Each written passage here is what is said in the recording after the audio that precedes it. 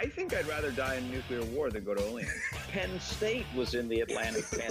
Tired. Mark Whipple was a bad coach at UMass. Wired. Charlie Molnar was a bad coach at UMass. Inspired. Kevin Morris was a bad coach at UMass. Hey everybody, Craig Sage here. It is Monday morning, just about to head out to work, and I had forgotten to cut an intro on the Twitter Spaces audio show that we did on Saturday night. It's still up, but I don't really understand how the Twitter audio world works in terms of what sticks around for a while, in terms of what they save. So we're making this one a pod. It's the first pod we've done in a while. It was already obviously recorded on Twitter Spaces, which is an audio platform. On Twitter, we do stuff after every game. I always joke because there are a lot of people who still don't realize that we have this whole Twitter Spaces thing going on, and that's the reason we haven't had many pods. So for those of you who are not on Twitter or not familiar with the fairly new Twitter Spaces platform, it's been around, I don't know, a year and a half or so. We've been doing it since the beginning, and it's been great. Definitely check it out after games, but sometimes stuff gets lost on there or whatever. So for, as I said in the episode, for posterity's sake, I wanted to make sure we got this one up because I think we touched on a lot of important things. People jump in at various points. It's kind of a live call-in style show, so there will be people on. I'm trying to think. I can't even remember exactly who came in and talked on that one, but definitely some fixtures of Pod World for sure. Quick couple things. First of all, the show is brought to you by the fine folks at 5 College Movers, world-class stress-free moving in the Pioneer Valley and beyond. If you're going anywhere, go with 5 College. They now have offices in Saratoga, New York. So wherever you are, kind of in the Northeast, they'll find you. And definitely tell them we sent you. Pat and the gang do a wonderful job supporting this program. And most significantly, these days, they are leading the charge on the Mass Collective, the name, image, and likeness organization that provides financial compensation to student athletes. And you should join. You should be a member if you aren't already. I am. You can join for as little as $5 a month. If you can give more, give more. That's going to be the key to the future in terms of long-term competitiveness for this program. And we'll get into that on this episode, I think. There's some sort of traffic jam out here, so my apologies about the background noise. And definitely, support the Name, Image, and Likeness Collective for sure.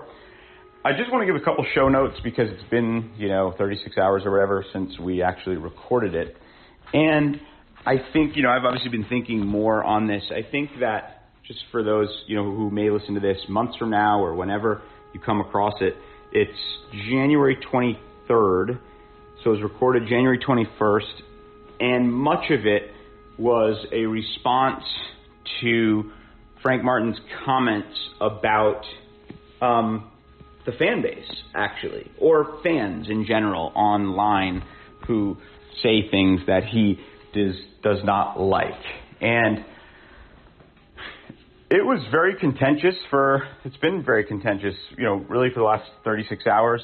There were a lot of people, I think, especially before this episode, who were, there were definitely people who, before I recorded the episode, were kind of hitting me up, urging me to, bury him, if you will. Not many, but there were definitely people online, who were sort of saying, like, this is a step too far, he's threatening fans, et cetera, et cetera. I didn't do that.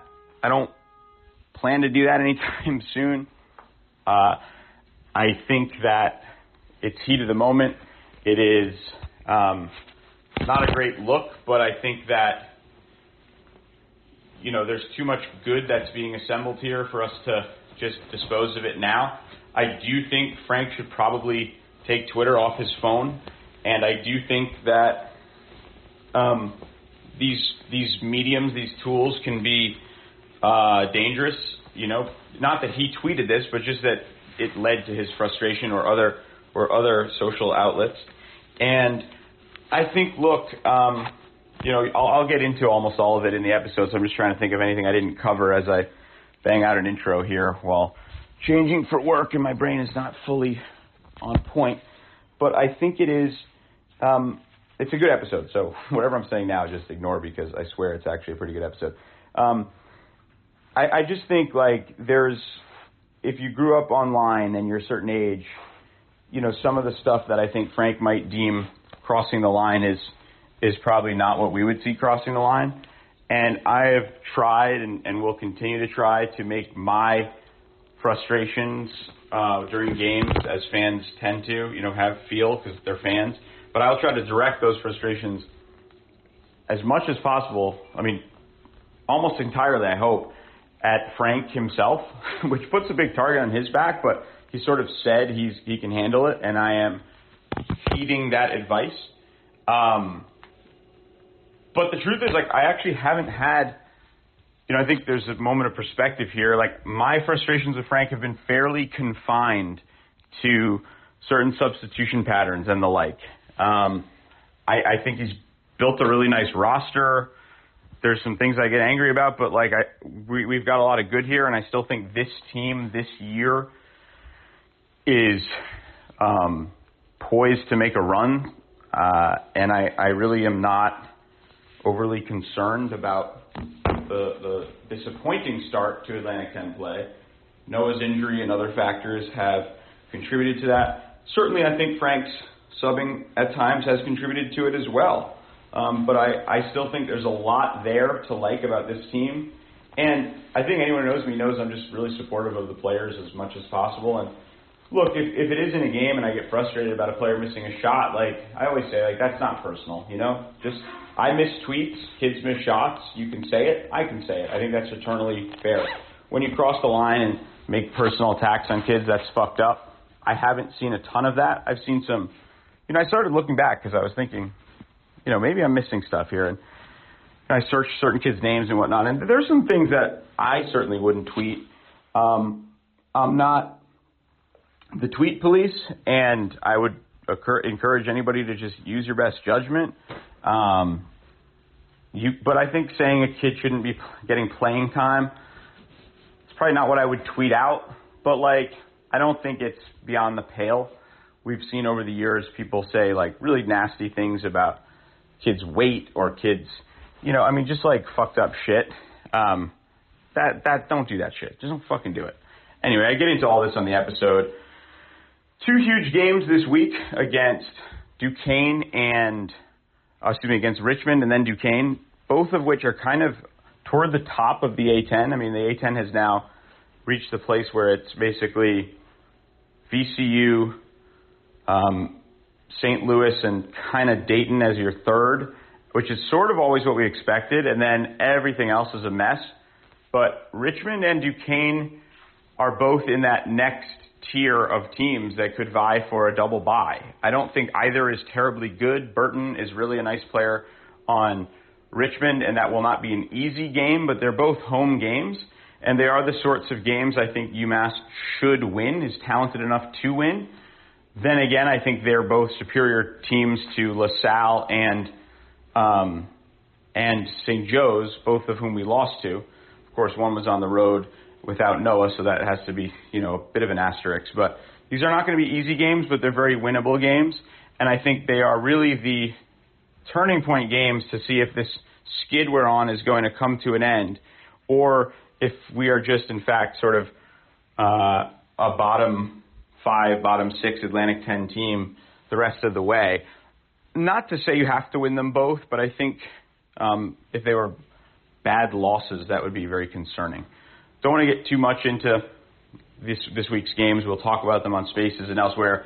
Just wanted to introduce this again and give another plug to the fine folks at 5 College Movers and the Mass Collective Name, Image, and Likeness group. Make sure you join if you haven't already. And enjoy the show. Bennett, take it from here. See, it's time to pay dues, deliver the news. Like UMass, we refuse to lose. Rhymes and booze, the life we choose. Fight with the mic till our tongue gets bruised. I am attempting to record this. I've asked a couple of other people to record it as well, for posterity's sake and ultimately for dissemination on on Apple, wherever you get your podcasts. So for that reason, we'll say that this one is indeed sponsored by the fine folks at 5 College Movers, world-class, stress-free moving in the Pioneer Valley and beyond. Call Pat and the gang, tell them we sent you. Tremendous friends at UMass Basketball, the UMass Athletics, and the UMass Basketball podcast/Spaces show. I want to, and also they've been doing tremendous work with the Mass Collective. If you haven't joined the NIL Collective, you definitely should. UMass lost today. They lost the disappointing game on the road. Candidly, after the game, I said, I just feel sad. I didn't really feel terribly angry today. I thought that, we just didn't make enough basketball plays. We were without Noah Fernandez. It's a road game. St. Joe's kind of shot the shit out of the ball. Their two studs, who I sort of said were going to be good, played really well. Shit happens. That is what it is. It was disappointing. I thought Frank did some good things today, especially with his lineup, his move to starting a different group in the second half and then sticking with them after kind of a minute and change of some bumpy sledding there. They stuck with it. They played together until, I don't know, probably the 15 or 14 minute mark. Looked really, really good. There was a lineup change that a lot of people took issue with. I did think that was a turning point in the game. I was frustrated with Frank's decision to make it, but I don't think that was completely determinative of the outcome. I thought it was a notable point in the basketball game, and it was disappointing, and I disagreed with the subs. But truth be told, he after about 3 minutes of that, he subbed a couple of those guys out, and the lead was actually extended for a bit, so it's not fully on that group of 5. Though disappointing, and though I disagreed with that substitution call, shit happens, and UMass had other chances. They missed a tremendous amount of open, pretty decent looks from 3, and St. Joe's ultimately played a better basketball game. I thought we were the superior team, and it is what it is at the end of the game. And as far as the season goes, I thought, given Noah's absence and given our, struggles from shooting the basketball and the lack of a senior point guard, our performance was, it wasn't the worst performance of the season. It wasn't the best. Thought we could have won the game. Thought we were in a spot at certain points to take it over. It didn't happen, and life moves on.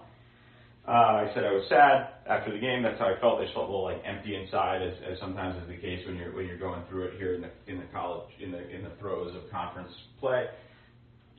I went out, hung out with my kids all afternoon. It was awesome. We played tag. We got on our scooters. My 3-year-old just wanted to walk up and down the stairs of my building and go in our elevator because we're on the first floor.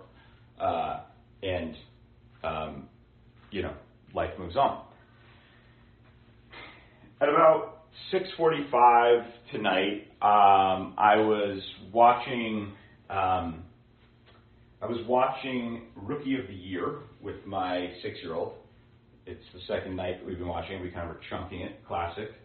He sort of gets it, sort of doesn't, but it's a classic early 90s flick if you haven't seen it. And I was kind of checking down my phone, as I tend to do, as you can imagine. And I kind of just fully moved on from the game. I was going to do the standard post-game Spaces tonight and sort of say more or less of what I just did. Genuinely didn't feel like doing some of my existential shtick that I sometimes get into. I didn't feel as angry as I did after the VCU game. I still think this team is pretty good. I still think they're going to come out of this. And as anyone who's listened to me at length knows, I really don't ever take on kids. It's not my thing. I'm not perfect.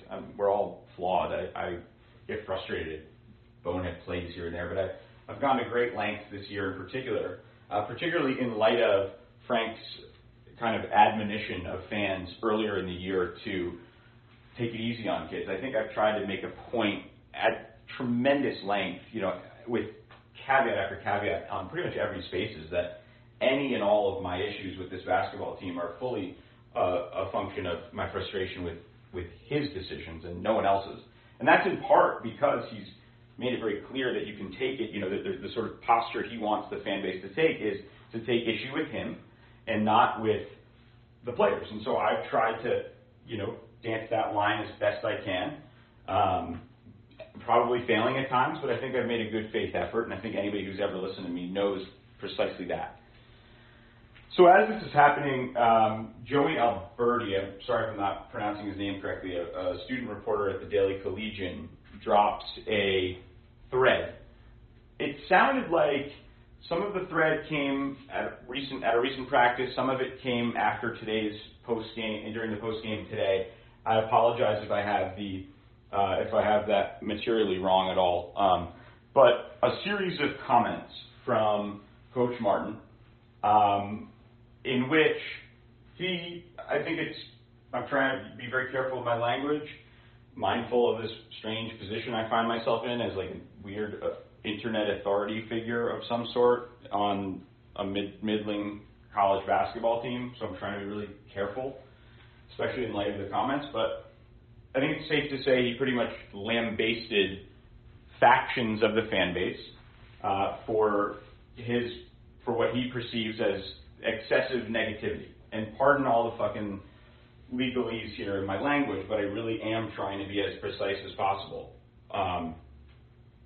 I'm just really trying to get it as best I can here, because I take this stuff seriously, contrary to my shit posting orientation on the internet. I mean, I don't take a lot of it seriously, but the stuff today I did.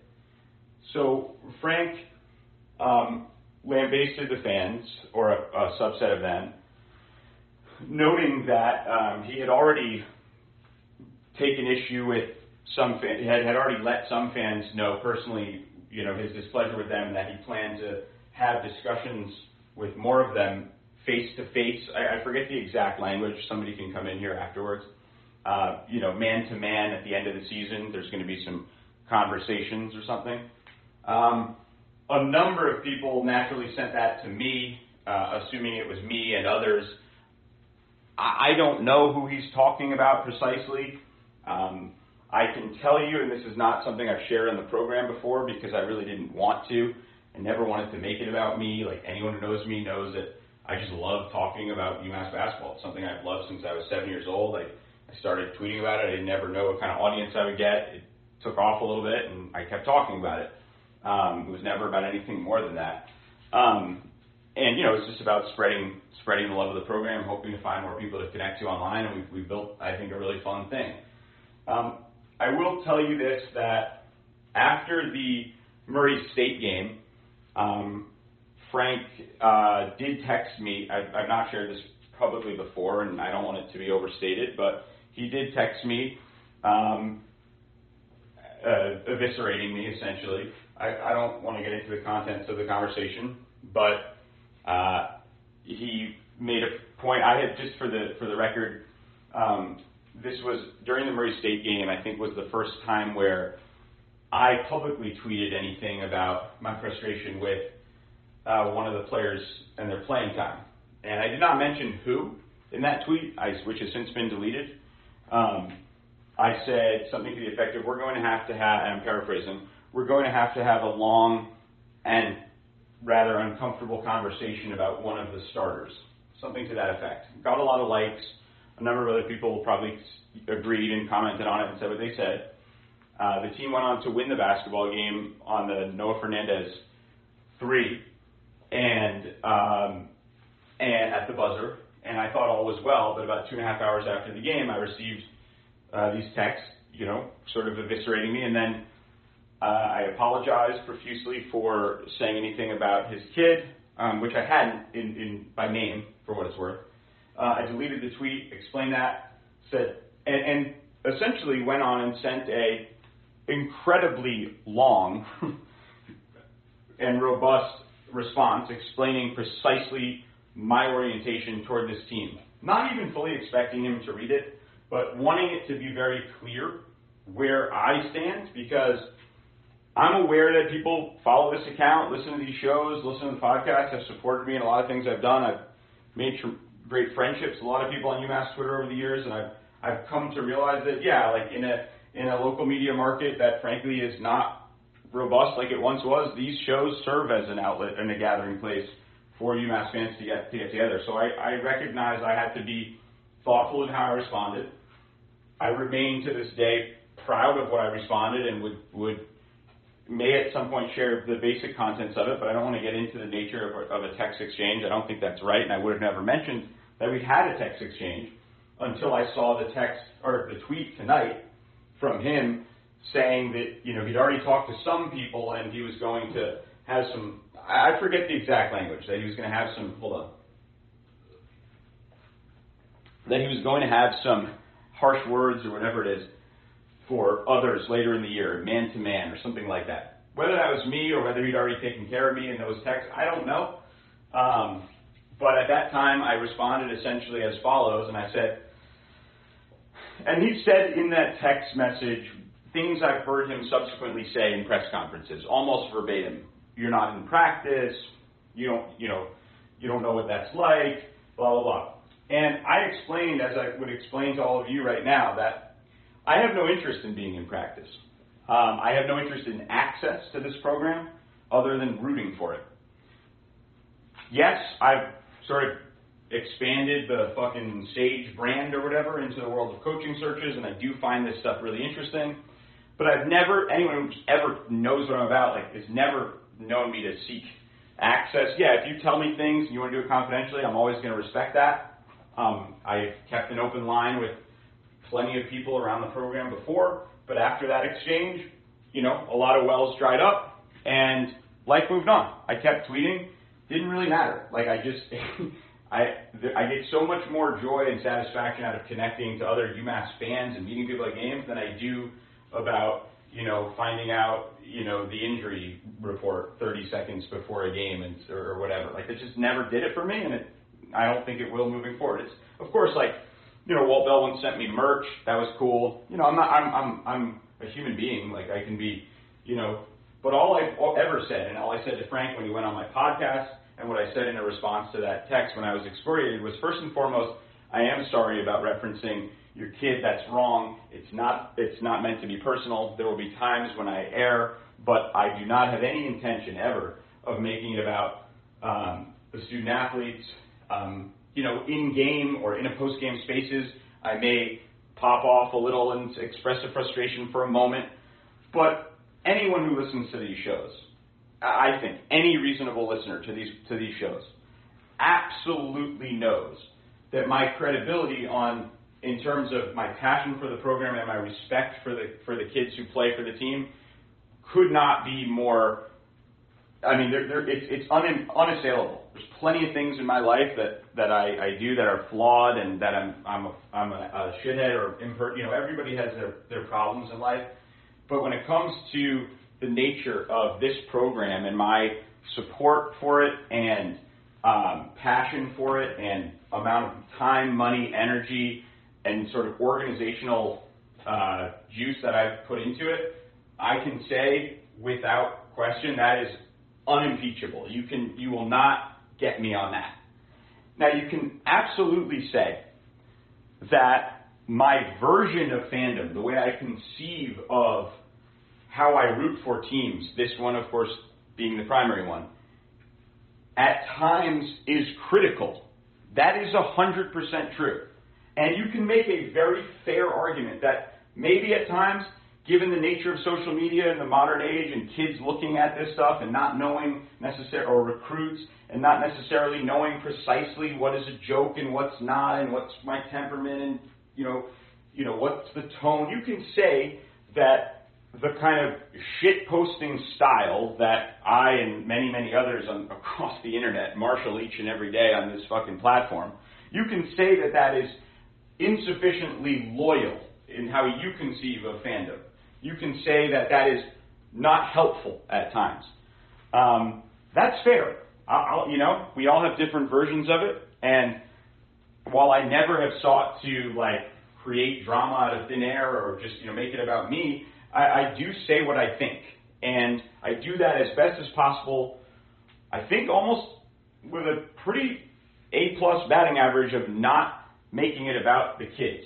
And this year, in light of Frank kind of admonishing fans early in the season not to make it about the kids, because what he said today was essentially a more forceful doubling down on what we've heard from him in prior conversations. But in saying that, in articulating that, I think it's pretty clear I have never I've almost never crossed that line, and when I did, I apologized in that text at tremendous length. But I also, importantly, in that text, responded by saying, essentially, I'm not going anywhere. All I want is for you to win. I will continue to try to bring in more donors for NIL, trying to leverage whatever connections to rich people I know in New York who have no connection to UMass basketball to ask for their support. I will continue to root like hell, and I will continue, importantly, to call things as I see it. And then I also said, and the truth is, I have no issue with any of the student athletes on your basketball team. I have an issue with you and some of the substitutions you've been making. I don't know if I could go back and find it, but basically that. And anyone who's listened to me, I have used those remarks, which I've not shared with anyone until now. I have a couple friends here and there. I have used those remarks to guide my own analysis and fandom of this team. And it's almost funny that my tone right now is so serious, and it sounds like I'm, a mixture between like a great litigator, probably not that great, and, like some super serious sports commentator, which is really, if anyone knows me and what I tweet about, is not my default. I really don't have any interest in that. And at 362 other programs around the country, it seems as if their fans who say far, harsher things than I think we do, don't get met with the same vitriol from their head coach. Now, I think at this point, probably some of you would like me to pile on and to basically say, yeah, fuck this guy's unhinged, etc., etc. I'm not going to do it. I don't feel it, and I think in this instance, while he is not necessarily speaking directly to me, I'm not so narcissistic as to believe that whole thing was directed at me, but I'm aware that some of the vitriol comes in my mentions, and I'm aware that when it comes to Twitter and social media, which he's alluded to, a lot of times when people make observations about players or him or whatever, they do tag me. So I'm mindful of where I sit in this ecosystem. I often wish it wasn't the case, but it is what it is. I am first and foremost a rabid UMass basketball fan. You can, and I have about myself, interrogated why I put so much into this thing. It defies logic, it defies reason, but it is a source of joy in my life and a source of, especially in the pandemic when it was harder to go out, and I have a kid who's got some respiratory stuff, so I'm not going out as much. Like, it became a way to connect with people, and this platform in particular took off a little, and it became a lot of fun. And that's all I ever kind of wanted it to be. And we sold out a game at Harvard, and it's just been a source of enjoyment. That's what it's about. And first and foremost, I really want the team that I grew up seeing as in formative years of 8, 9, and 10 being the number one team in the country. I really, unironically, earnestly, passionately, just desperately want to see them be good again, to be really, really good again. And so anything that gets in the way of that is a distraction and is counterproductive. But I don't think criticism along the way by passionate fans who remain engaged in a program that has been kind of in the dumps for a long time, but that has a lingering core of very passionate people, many of whom I've happily given an outlet to speak on this about. I don't think their passion, for the most part, with select exceptions that I always condemn, I don't think their passion is at all the problem. Now, I also can understand that a head coach who prides himself on a very certain type of loyalty to his players can feel or see this kind of feedback, forget that this is commonplace around the sports world and feel angry and enraged and protective of his guys. That's an eternally reasonable feeling for a coach to have. And so I don't want to spend tonight piling on Frank and speculating about where he's at in his career and has social media, is the social media era not for him? Because, quite frankly, for one thing, I think that's too easy a narrative. I've never been about the easy narrative. If I was, I would have pursued other things than fucking talking about a mid-major college basketball team all the time. It just doesn't do it for me. And I also think the very simplistic, Frank's old school, it's a new day, all of that just allows for people to see these things in a very simplistic, reductive way without actually looking at how people's beliefs, feelings, worldview, all of that is impacted based on the feedback loops that we're all living in. And though offended that I would be at all associated with any of that, because I take great pains to try to be, at least where possible, subtle and not like, attacking kids and all that, I recognize that, I inhabit this ecosystem as a fan. I get it. And I'm in this world now. Whatever, it is what it is. But I don't want to make it out. So I want to say this. Frank, throughout this season, has made it a point, and I think he's done this at other stops, but we weren't there, so we don't know all the subtlety. Frank has made it a point in numerous media appearances, particularly his prominent national media appearances that occurred at the end of December on the Jim Rome Show and in a Matt Norlander CBS Sports article, respectively. He's made it a point to talk about the things that coaches go through, to talk about the challenges that, this profession puts on families. He has been in for much of the time in a reflective, kind of pensive state about not really always UMass basketball, but about the coaching world and the nature of his place in it, perhaps even his legacy in it, and wanting to think about that beyond just wins and losses. And fans, myself included, are in this for the fleeting joy of great wins. And any fan who says they're not, I don't really know what kind of fan that is. You can say that's superficial. You can say that, there's more to life than that.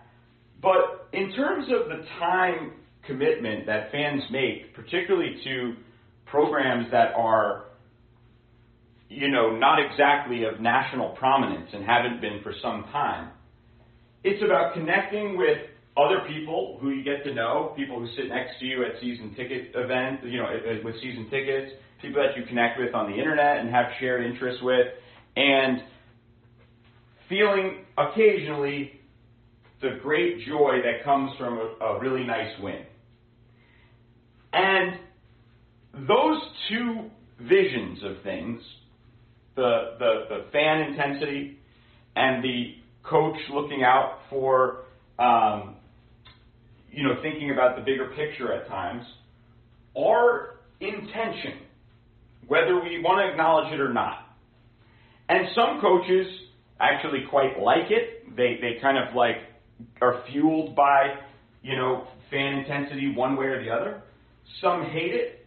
Most, I would gather, see it as kind of as a necessary evil. They acknowledge it begrudgingly because, let's be honest, in the absence of fan passion and fans spending a tremendous amount of money and time to see these teams, they're not making $1.7 million, right? If you go to Amherst College or Williams College or any number of places around the country, there's tremendously competitive basketball played at those levels where the coaches are making, if they're lucky after a long time, just into six figures. People still care about those programs. The basketball is quality. And anyone who sort of is too maniacal fandom-wise on that front is sort of like laughed out of the room because it's like, guys, it's like being played in front of 600 people or whatever. Although there are rabid D3 fans, it should be noted, with season tickets and the like, in the Midwest in particular. That is, for better or worse, not the world we are inhabiting as fans of a team that, is sort of fringe top 100 in a normal year. There's a season ticket base. There's, it's not North Carolina, but it's decidedly not Central Connecticut or something, right? Much less, a D2, D3, NAIA, JUCO, whatever program. And I'm not here to really defend the merits of, fandom. It can be a pretty peculiar, weird fucking thing. And the people who are especially unsophisticated in that world are some of the shittiest people on planet Earth. Let's just come out and say it. The worst kind of sports fan that we all see periodically in our mentions or whatever, they fucking suck. Nobody likes them. No thoughtful person wants to engage with them. It's not interesting. And everything I've ever done in terms of the fandom game has been, in many ways, a concrete attempt to, not be that. And I won't apologize for what I do on the internet. It's a fun thing that I don't get paid. Well, sometimes five college helps, but I'm not doing it to get rich. I have a nice life. I have a good job. I have a wonderful family. Many of you probably already know who I am, and if you want to know, just fucking DM me. It's just, at one point I had a job where I didn't want to get into that. And I do it, off hours. I do it when I'm taking a shit at work. It's just a fun space when you're commuting to work. It's a hobby. It is a passionate hobby that at times has gotten the best of me, and I regret those times, and I sort of feel a little bit, I can't believe I got that hardcore. And yet, it's never with malice toward student athletes. There's been kids over the years who piss me off and I mention their name or whatever. It's not my best moment, sure, right? But for the highest paid state employee to insinuate, according to some, if you want to read it this way, that he would fight fans who harbor that kind of passion, and I'm not saying me, but whomever, many of whom I know, and most of whom have been eternally reasonable, just passionate, angry at times, that's not cool, it's not okay. But it doesn't mean it's an irrational impulse by Frank. And as someone who first and foremost wants to see us get some wins and believes that this particular team is very capable of getting wins, I want Frank to get it right. I really do. And I, in an attempt to be my best self, I want to say, Frank, I got your back. We're just passionate. I want you to win. When people go overboard and ding a kid for something, I'm usually like, yo, that's too far. Chill, man. We're here to support you. Not every person who has a frustration can talk face-to-face to you. And after I sent that apology and explanation of where I stand in this, I was blocked on Twitter, and I didn't have an opportunity to engage with you. I'm happy to, but I'm not going to stop expressing my feelings about the team. Now, you can make an argument about how that's counterproductive for the program, that it's a loser mentality, whatever you want. That's fair. That it hurts with players. I get all that. But if you look through my tweets and most of the core UMass Twitter people's tweets, overwhelmingly they support kids. They say lovely things about kids. I want you to get it right. I am not here to explode this and make it more of a thing. I also understand that when you're getting interviewed, you can... Sometimes I don't hear the words, right? I didn't know the context. Maybe you didn't mean exactly that. Maybe it's being misinterpreted. Maybe it's being blown out of proportion. Maybe your own attempt to kind of convey to the world your frustrations with the social media age and the impulsive nature of fandom. Maybe your attempts to speak about that were a little bit not nuanced. They just kind of came out and now they're being interpreted a certain way, and it is what it is. I want to give you as much benefit of the doubt as possible because I want you to be successful here. I want the joy of wins. That's what this is about for me. And I think everyone else, not everyone else, there's always assholes, but don't let, somebody who's said some fucked up shit or whatever about your kid or whatever, that's a tiny minority of this fan base. And frankly, of most rabid fan bases, there's always going to be some shitheads, and most of the time we try to condemn them, and we'll continue to.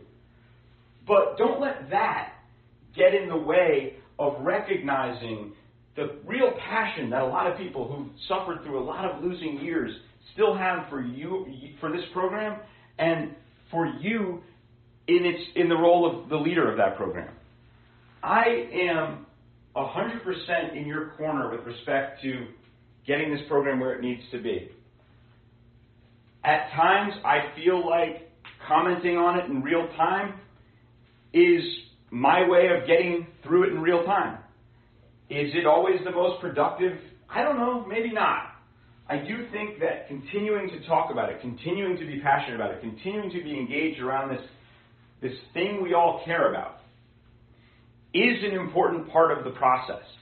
And teaching kids the difference between rabid supporters who sometimes err and assholes on the internet who lost a bet, teaching them those differences is a part of your job. And conflating the worst of the internet with the most rabid of the fan base isn't fair. But I recognize that we all fucking pop off sometimes and get frustrated and vent. And I don't want you to be anything other than successful. So I'm not here tonight to pile on, and I see many of my friends, people I've become friends with in real life who are just saying, like, this is a step too far, and I don't know, maybe they're right, but I'm not ready to go there. I understand, despite all my frustrations about substitution patterns, that there are challenges built in terms of flipping a program, in terms of rebuilding a culture. I think the timeline for doing that has narrowed, and that we are in a different era now, and so I think that normally anyone who's followed me over the years knows that in year one of a coach, I actually am pretty tame, because back then, you had red shirts who would come in, or you'd have transfers come in and sit out, so you'd lose 3 or 4 scholarships right away, and so it was a different model. So I have concerns, whatever, it is what it is, but I really like this team. I've always said that. I really genuinely like the roster he's assembled. I think they can be successful, and I don't have any interest in exacerbating this tension or this narrative or this drama. I want to be just very clear. You can come on here tonight. I would love to have this conversation in a thoughtful, measured way, and you came on my podcast. You graciously gave 2 hours of your time. I didn't even see the text you sent saying wrap it up at about the hour and a half mark until the 2:10 mark or whatever, and I apologize once again, by the way. You were gracious in doing that. It wasn't easy initially. I think there was some doubts from the athletic department about my motives, but I think anyone who listens knows that, like, I just want you guys to be good. And the outsized, role or whatever that this show or this tweet or whatever has taken on is not something I feel terribly comfortable with. I mean, I have it in me as a shitposter to sort of enjoy the dopamine hit I get from a nice bunch of retweets or likes. I'm only human. But really, I didn't ever, have the intention of making this anything more than a vehicle for people who share a passion for a team to get together and have fun and create some fun content. That's what it's been about. That's what it will continue to be about. And the coach of the program, who is the leader of the program, I just want to see succeed. The rest is there's nothing unique to this. I think we have a good show. I think we got a good fan base. I think we have a lot of fun people online. But even then, we're still a minority of our own fan base, right? I mean, a lot of UMass casual fans probably don't even know this exists. So don't let that be such an impediment to your own team success. Come on, talk. We'll have it out. You're a real dude. You know, I mean, you pride yourself on authenticity, and you've been that way. When you came on, it was great. I said when you came on, I'm going to be try my hardest. Listen to the end of that episode. I talked specifically about how I will, lose my shit in the game. I forget exactly what I said, but it's all about passion. It's all about love, whatever. And I think where it becomes challenging sometimes is that, after we sold out the Harvard game and the allotment of tickets we got really quickly and took over that gym before the game even started, months before, Frank actually, incredibly nice gesture, hit me with a text and was like, can't thank you enough. Like, I want to do something for the game. Should we do T-shirts? Should we meet? Like, super cool. And I literally, and I shared this story before. I think I shared it with him when he was on the pod. I literally said, I was like, nah, man, just a win. And I know that might sound a little like, whoa, like, hard of Curry and Sage, But, like, that's what it's about, man. And I don't know that that's fair or reasonable. But all the criticism and all the praise is all in service of a desire to win. And, yeah, there's something crazy about that. Fan is short for fanatic. No one is suggesting this is like, a bunch of fucking logicians or like, scientists. Like, this is a vehicle to, like, feel shit. You know what I mean? That's where fans are coming from. And I know you're feeling shit too, because you're letting us know. And I think that's great. Let's all be passionate. Let's all be engaged. Come on, we'll have it out.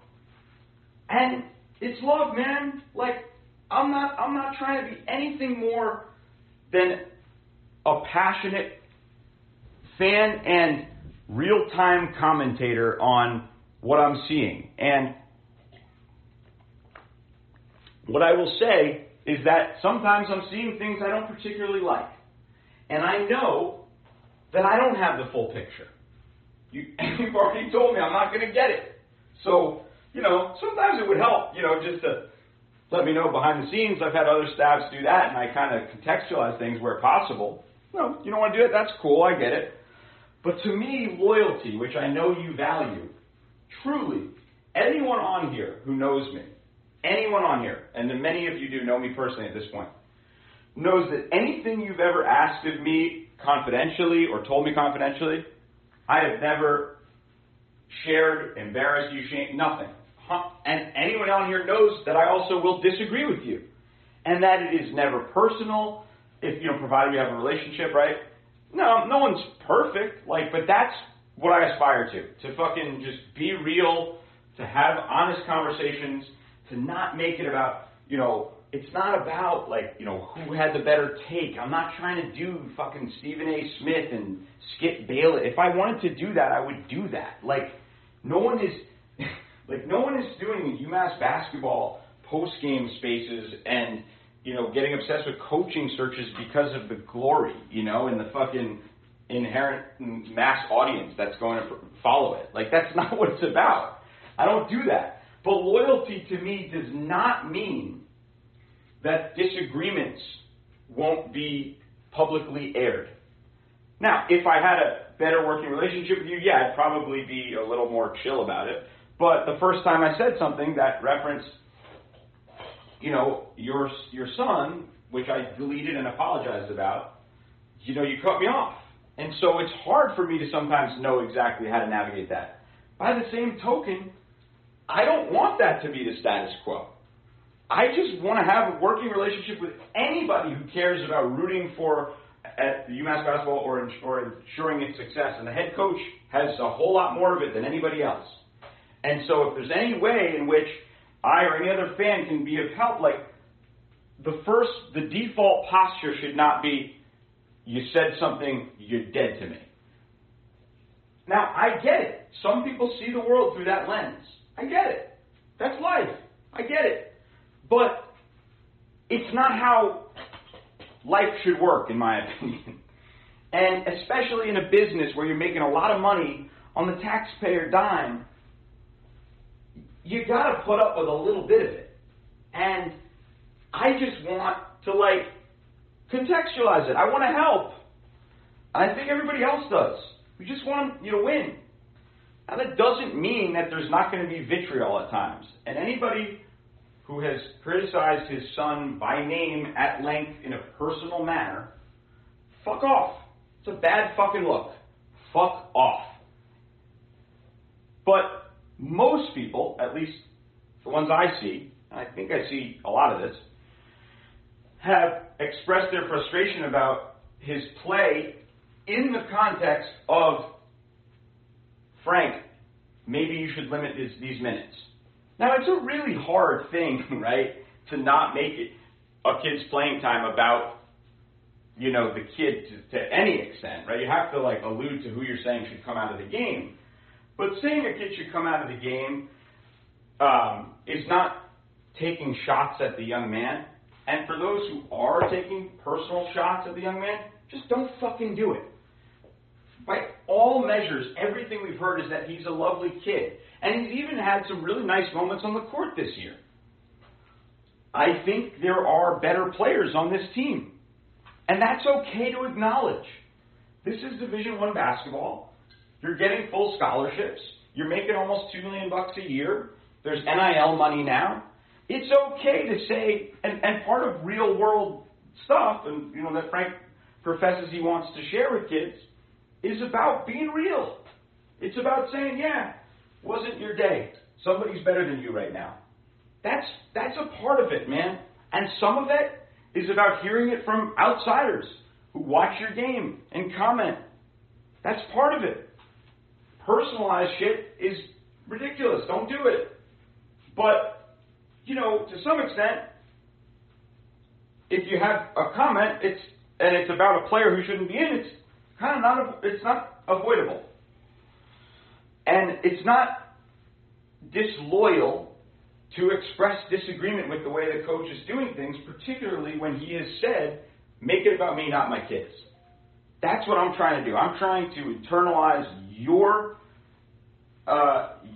advice while still rooting hardcore for your team, while still having season tickets despite living 170 odd miles away, making sure that someone is in my seats for every single game. If it's a Tuesday against fucking Central Connecticut, someone is there.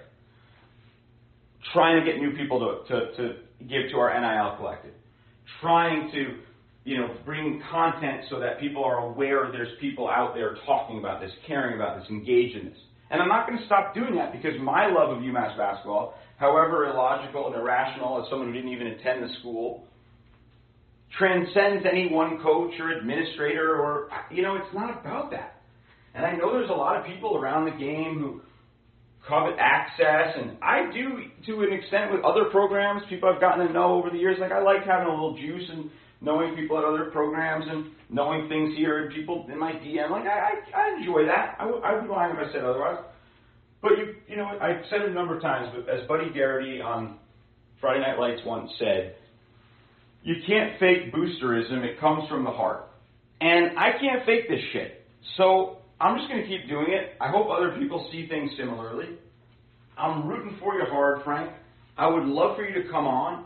I'm not going to condemn you. I'm going to take this as an instance of, you know, you popped off a little in a presser.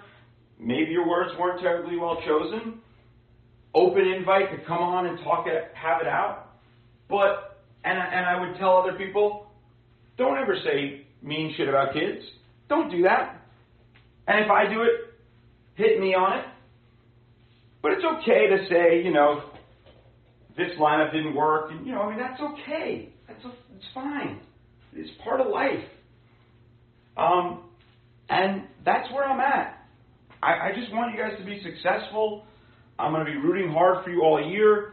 I still believe this is a basketball team with its best days ahead of it. I still believe, and by the way, I should also note, today's loss, despite that stretch of a few minutes where they lost the lead with a lineup that many people took issue with, including myself, you know, there were other kids who really struggled today, including some that I've been very high on, who continue to struggle. I'm probably a little more forgiving because they're younger. They're not, you know, fifth-year seniors. Like, if you are trying to build a program, I think that getting minutes for guys like that makes more sense than getting them for fifth-year guys who aren't going to be part of future plans. So I see at times a little bit of a, it's a little bit contradictory to say that, you're trying to build the program, but then not getting minutes to the guys who need it to develop in their careers. But look, it's not just about your kids' minutes at all. Like, I've got other issues with this lineup. They've got to defend better, and I just want to see them succeed. And I don't want tonight's stuff to metastasize so much that it catches the eye of the broader sports world outside of kind of UMass Twitter and A10 Twitter, and quickly becomes, a grander spectacle than necessary. We've seen a bit of a pattern of this from Frank in post-game remarks, and it does sometimes feel like he's almost baiting us into commenting. But I don't want to, I would prefer to let cooler heads prevail, because as a fan, first and foremost, I want success. And I recognize that some of that kind of post-game hullabaloo or just noise can become a distraction to an extent. And so I don't ever seek to promulgate it. It's not my goal to just make this a bigger thing. At the same time, as someone who loves UMass basketball and loves to comment and talk about it with people on the internet, you can't ignore what you're seeing. And while there is context we don't see, it's okay to comment on patterns we do see. And if you want to talk about them or share, in a more nuanced, thoughtful way, then I would love for you to come on. We can have that conversation, or you can just kind of hit me on the, with the thoughts on your own, and I'll try to share them as best I can, because I understand you have a version of events that is far more sophisticated than what I'm seeing. But fans are fans, and they don't have to apologize for that, especially when they're rooting for a program that is desperate for a winner and is and fought like hell to get a guy of Frank's stature and pay a guy of Frank's stature. Part of that work is that when you do that, you are telling the world we take this seriously. And part of taking it seriously is having an engaged fan base. Now, too many of our fans still aren't showing up. There's fuck that. I'm not here to sort of say everything that any fan ever said was cool. No, of course not. That's not how the world works. But with the internet, you can choose to find anything. And everything on the internet is a tool. Social media is a tool.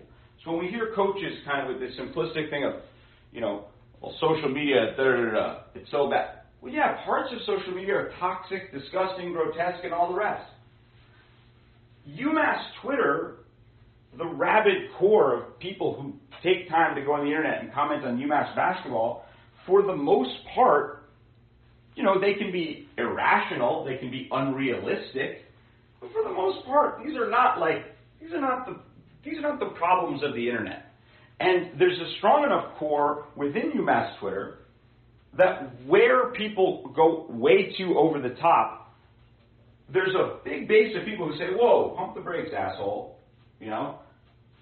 So that's not your biggest problem right now. And us trying to, and us saying at times that the biggest problem is substitution patterns is also not the biggest problem. That's just a reality of fandom.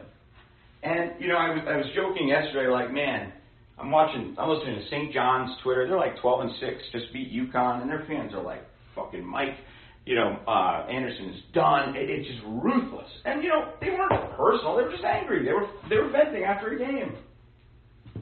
Life moves on. C'est la vie. It's part of it. And I think if there is some attempt here, a broader public relations attempt, and I don't mean to speculate, but if there is a broader public relations attempt to kind of use the experience of fans saying things about your kid or other players as a kind of launching point to making a broader point about the toxicity of fans on the internet, the broader point about toxicity of fans on the internet is real. There's a lot of shitheads on the internet. No one would ever no one would ever dispute that. But to suggest or even insinuate that there's this like high-level group of people, you know, on UMass Twitter or something that are doing that is just so far from the truth. And we'd be happy to just have you on to hear your piece. You know, like if you have so much to say about them, just come and say it with them. Like you say, you know, one-on-one, mano-a-mano, like, fine, let's talk. Like, I can't get up to Amherst every time I got a frustration. I can't drive 170 miles and skip work when I think that, you know, you should have played a more athletic front line or whatever. I mean, like, it's not that big a deal. And it's all love in the end, really, like, really. And I think that to take the frustration of fans and channel it into a fight with fans, whether literally or figuratively, and you know, some have suggested that it could be the former, is just not needed. It's all love here. Let's win some basketball games. Let's see this team succeed, and let them know, at least for me, and I think most others, from the bottom of my heart, I'm rooting for their success. And if you look up my name on Twitter, you search it and look up love, and you look up hate, you're going to find more of the former, because I'm constantly talking about how much I love some of these kids' games. Rasul Diggins struggled for, you know, weeks, months. And I was saying, just give him time. He's going to be good. I kept saying it. Like, and he's fucking doing it now. I don't say that with everyone, but for the most part, I've been pretty overwhelmingly positive, even during some frustrating times, while still venting my frustrations about your lineups. And that's in part because you've asked the fan base to make their frustrations about you, not others. And if there is stuff out there that I don't know about, that I'm not seeing, that was sent in a DM to a kid, and it's from a self-identified, like, serious UMass fan, that's not just some guy who was mad about a gambling bet and has a Joe Schmo with 90 numbers after his name handle. If there's real stuff in that thing, I will personally lead efforts to eviscerate whomever that is publicly. Because that's wrong and not cool. We're on the same page there. But if it's one-off complaints about a kid playing too much, it's a tricky line, you know, and it's part of fandom. And I'm just saying, like, you've done a lot to share with the world how you as a coach and how other coaches see parts of the world, and that's cool. It's been enlightening. I don't happen to always think it's universal. I think a lot of coaches see the world in all sorts of ways. It's a quirky, unique profession, like many professions. Sorry, just getting a little water here. But I'm just doing my part in as sort of a subtle a way and as loving a way to share where I and the sort of people, many of them, rabid UMass fans, are coming from. Now, at times, I'll cop to the fact that, particularly with the narrative of your kid on the team, that's a hard situation. You know, you got to acknowledge it, no matter what. Even if he's the best player on the team, that's a hard situation. It's a little fraught. It always is when coaches have their kids on the team. No doubt. And I can understand why, obviously, that's deeply personal. No doubt. That's a tricky one. I get it. You know, it's going to raise questions, and people are going to say, you know, I've seen the word nepotism thrown around. I happen to think it's actually mostly a function of, like, the offense you want to play and the experience he has in playing it. And, you know, whatever the reason, that's fine. But, you know, that's a hard one. And anyone who crosses a line, I'm going to try to condemn. You have my word. But I can't, you know what, I don't think it's crossing a line, just to get perfectly concrete here, to say that, you know, he shouldn't be in the game at a certain time. If they say, you know, he's a piece of shit, fuck them. Get lost. I got no time for that. But if they say he should be taken out, or they accuse you of, you know, being, you know, favoring him or whatever, I think that's part of this business. And we can try to, and we should try to kind of clean up the margins of this stuff and kind of get the worst offenders, embarrassed and shamed a little bit. I think that can be a useful tool. But real-time, in-game commentary, that's part of life. And, that's just how I see it. And I just want you to be successful. I really, really do. And I think we probably have slightly different conceptions of loyalty and, airing of the grievances. And I want to be perfectly clear that, I think maybe if we got off on the wrong foot because I reached out right away, said I want to help you be successful, whatever. And if I ever made it seem as if I was kind of a certain type of blindly loyal fan, man, I wish I could be. I really do. It probably have helped me in other parts of my life to just not call it like I see it. But it ain't me. And, it's just not it's just not who I am. I'm loving, I'm loyal in what I see as loyal ways, but I'm also like a call it like I see it guy, and I don't think that calling it like I see it and being loving and loyal are mutually contradictory or whatever it is, or mutually exclusive. So that's me. I can't speak for anyone else. I don't know who you were going after today. I think, cooler heads prevail. Let's take things down a notch. Maybe contextualize your remarks. If you want to come on, we'd love that. We're rooting for you. We just want UMass to be great. We've improved from last year. This is a tough swing. We've had frustrations with your subs, but that's true of any coach. And I don't think it's helpful long term to kind of go after those people who care so much. But I understand in the moment, rage takes over and you say things, and I can forgive that. I get it.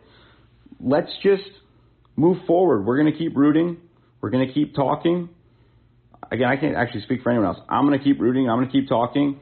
I hope, we're not going to have a weird one-on-one at the end of the season. I don't know if you were talking about me. If you were, we'll happy to chat. But I just want to get where I see this whole situation as, and I think that it's probably not helpful at this moment to kind of read too much into the grander stuff. And I think there's always deeper rooted shit for fans and, about the history of the program. And everybody comes into these relationships between fan and coach with a lot of kind of historical baggage of their own, right? They've related to SEC fans in his case. They've dealt with Big 12 fans. They've, all of this, right? This is all, and on the other side, we've had coaches we've been frustrated with. We've had ADs who we've been, there's been so much that informs all of this. It's not just people's tweets, and I think just understanding that life is not totally black and white. We all come into it with our shit. We all have our worldview, and we're all just trying to see this program be a little bit better, and we all have our weird ways of accomplishing that. Is probably a helpful posture right now. So, see you at the A10 tournament, everybody. See you at some games the rest of the year. See you on Spaces. Frank, we just want you to get it right here, and we're gonna keep talking our way through it on Twitter and trying to find the right line, and we hope that you'll do the same. Just as you're taking shots at the fans, we're taking shots at you. It's a symbiotic relationship to some extent, and I recognize that some fans are like, well, fans, we're allowed to say whatever we want. It's kind of weird when coaches do, because that is the usual dynamic. And some part of me kind of appreciates Frank for so bluntly being like, no, it's a two-way street. But even in my or other people's, greatest criticisms, so nobody ever said we're going to have some talks one-on-one. No, we're not. We're just going to talk, and you should too. Express your frustration. We express ours. Doesn't need to come to anything more than that. It's all love, So I want to let people in who've been, here for a while and patient, and but that's kind of where I'm at. I know a lot of people were kind of hitting me up and saying you got to do a show tonight, and I thought, I took a I took a ride on the exercise bike. I got a good sweat to get in the right head frame, and I watched the last episode of what's that show with my wife just now, right before it, the White Lotus. Interesting ending, good show. And I just was kind of thinking, what do I want to say tonight? Do I want to escalate this? Do I want to use this as the moment to fucking pile on and make this a bigger thing? And it just wasn't in my heart. Maybe at some point I feel harsher, but that's not what I feel. And I feel like I just want to make a peace offering and have you on and let you discuss this if you want. But I'm not here to condemn, just to rip you for some stray comments in a presser. I mean, it's a little unusual. It's a little reactive, but, everybody's got their quirks. God knows I do. And so let he who has no flaws cast the first stone, or whatever the line is. And so, just rooting for you, have an irrational love of UMass basketball, and that's pretty hard to shake. So I hope that we can continue here and get some wins on the board and bring us that fleeting joy that that is the underpinning of why we invest in this crazy thing called fandom. So that's where I stand. Josh Schreiber, who's a broadcaster for the student radio station for the women's side, but obviously has probably covered this team as well. Josh, what's up, man? Josh, you waited all that time and you're not ready for the scorching take. You gotta talk, man. All right, Josh. That was your big moment. One shining moment, not for Josh. Well, we've also got Josh Brown, the fixture in the student section over the years. Josh Brown, what say you, man? Hey, can you hear me? Sure can, Josh. Okay. Yeah. About what you were saying, I agree because, the fans, they are entitled to opinions. They are, entitled to say, what they want, long as they're not crossing the line or anything. And really, what Frank did, that's completely not cool. That was not cool at all. And I'm I forgive him for that. I'm not going to block him. I'm not going to take it personally.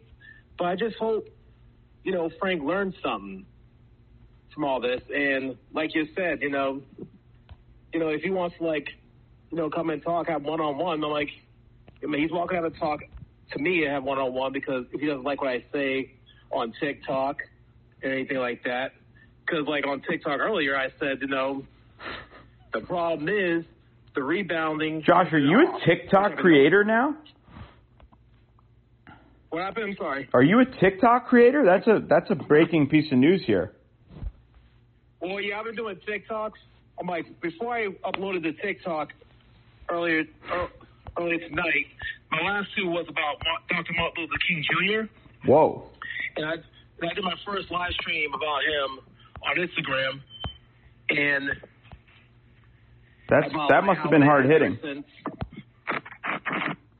I'm sorry, can you hear me? Yeah, I was going to say that must have been hard hitting. Your social commentary on the great Dr. King. Yeah, because I was talking about how he changed the whole world, especially when big if true. Close to the 60th anniversary of the Civil Rights Movement, as well as the March on Washington. Sure. And that's what I thought about in the live stream. But also, if people don't, what I say, on TikTok, I can care less. If I said something that might offend somebody, I'm yeah, please tell me. But if not, if you don't like it, it's either or shut up. Sure, and Josh, you and I disagreed on something recently, and you were upset with me about it, but we got over it. Life moved on, right? You remember that? Yeah, I got over it, moved on. Because it's never personal. It's never personal with me. No, never was, and really, and also I can remind people that don't let Frank Martin's words get to him. Just keep being fans, keep rooting for UMass, because just like you said, we all want UMass to be successful. I'm like, I know we can be, hard and yell things, but that's what fans do, and my coaches do the same thing. And as long as they're not, putting hands on anybody, which has happened before, because it's just we want them to be successful. Now I know sometimes, the thing with Jerry Stackhouse, Josh, if you could just make one last point. I just want to let other people on and kind of continue what I was just saying, but I don't want to veer too far off course. But if you could just kind of, Sorry. No, that's all right, buddy. Just give us your final take, pal. Yes, my final take is, don't let Frank Martin's words get to you. Just keep rooting for UMass basketball as well as other UMass teams. And go UMass. Josh, can you? Yes. I was just going to say, could you give us the patented Josh Brown sign off with the? Can you just give it to us one more time? Don't let Frank Martin's words get to you, and keep rooting for UMass basketball as well as other UMass teams. Go UMass. Yes, yes, yes. There it was. Only got 3 yeses, but we'll take it. We'll take it. The signature Josh Brown sign off with the triple yes. Nobody does it better. Thank you, Josh, for joining us. I want to let in C. Deneen here in New York. Thanks for having me. Of course, buddy. Good seeing you, pal. C. Deneen in Brooklyn, the great C. Deneen. What's up, brother? How's the little one? Dude, it's so growing so fast. It's wild. We're approaching month 4 now. Yeah, you got some smiles? Dude, smiles. Yeah, it's getting a few little chuckles out of him. But yeah, it's good. All good. I would be remiss if I didn't note that the great Andrew Callaghy, former UMass basketball podcast host, just had a kid of his own. I think I mentioned it the other night, but shout out to Callaghy. If we could throw some, I don't want to put him on blast here, but if we could throw some 100s or some claps in the mentions, that would give him, I hope, a dopamine hit as he's running on limited sleep. It couldn't hurt. This is the first I'm hearing this. We love a new dad, folks. Do we love a new dad? we love a new dad. Yeah, congrats. Look at the dopamine just pouring out right now. Oh my God! Yeah, I'm looking at it. They gave him 6 more hours to go on. Hearts all over. I'm jacked up now. I will need no Red Bull for the rest of it. Yeah. So what's up, man? No, I mean it's kind of wild to just read the comments. It's kind of surreal. I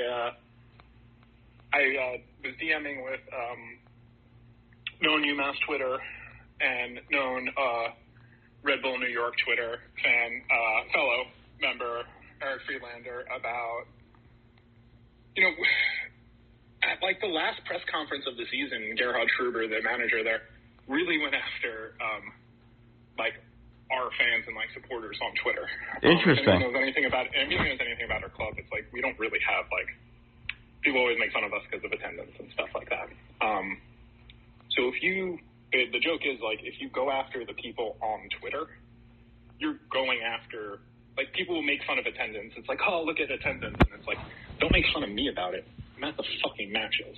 Right. Right. So I think it's hard for a lot of people to read what Frank said and just not take it personally. And I think especially you too, especially for what you've done and just, you having the spaces and stuff, it's helped just, reconnect me with a lot of people. And, I don't want to touch too much into what Frank said, but I do want to just say thank you for all of that because, Wednesday night I had an incredible night up at Rose Hill. Watching the ladies just... And I'm sorry I couldn't make it. I was really bummed. Please, but the ladies just absolutely gutted it out in the second half. Fordham had a absolute flamethrower that was just raining threes, was 1 point off her career high. Yeah, that girl from Maine, she was lights out. Yeah, she's lights out, and good, really, really good player. It was just really fantastic. It was great meeting Sam and Destiny and putting... I think you cut out. Can you? I think I lost you. Can you muted yourself? Probably by accident. Maybe the kid was waking up and the wife was coming in. No, go ahead. You're unmuted. Corey was on I think it's Corey. Yeah, wait, am I wrong on that? Well, Cedanine, if you can come back, we would love to have you. If folks, can you hear me? Can you just give me a emoji if you? Yeah, okay. So it's his end. In the meantime, we'll let Caitlin Burns in, longtime UMass Twitter and UMass message board fixture. But go. And Corey, if you're back, Cedanine, if you're back and you can hear and you can talk, go for it. Yeah, thanks for having me on. I think my overriding emotion right now is just embarrassment. But, I don't know. I have kind of a unique, view on this because, I'm no stranger to, social media hate. Can I, wait, Caitlin, for those who are just joining, can I just give a little context on, I hate to speak on your behalf, but I think for those who may not be familiar, Caitlin, as I've said before, I go back with Caitlin to when she was a dude, and that's a long time. And she is a terrific writer and journalist who I think it's fair to say in some ways really got your start in terms of your unique writing style in message board feuds of the early aughts. Since you transitioned, you've become a tremendously prominent voice on particularly not on just trans issues, but on matters of trans issues in particular. And given the virulence with which the right wing in this country has taken on trans people more broadly, you have been a absolute source of their rage at great length. And there are times where you called me out yesterday for not being harsh enough on Tony Dungy. I wanted to DM you. We'll talk about that later. But partly you have experiences on the internet in particular. There is no one, straight up, you've been doxxed, you've been threatened, real shit, not your son shouldn't play type shit, real heavy life shit. And I think you do bring and you've become something of a public figure. And so I think you do bring a very unique perspective to this. And so I just wanted people to understand where that was coming, where that, the origin story is there. Yeah, you basically summed it up. I've had more death threats than I can remember. All sorts of horrific things. I've been accused of actually abusing my kids, which I think is probably the hardest one. Even harder than the death threats is that. But I don't know. I look at this and I'm this is what the guy loses it on. As a member of the media, I wouldn't be saying that stuff to the media about people who tweet about you. And let's be clear, I am one of the people who has tweeted at the coach about the situation.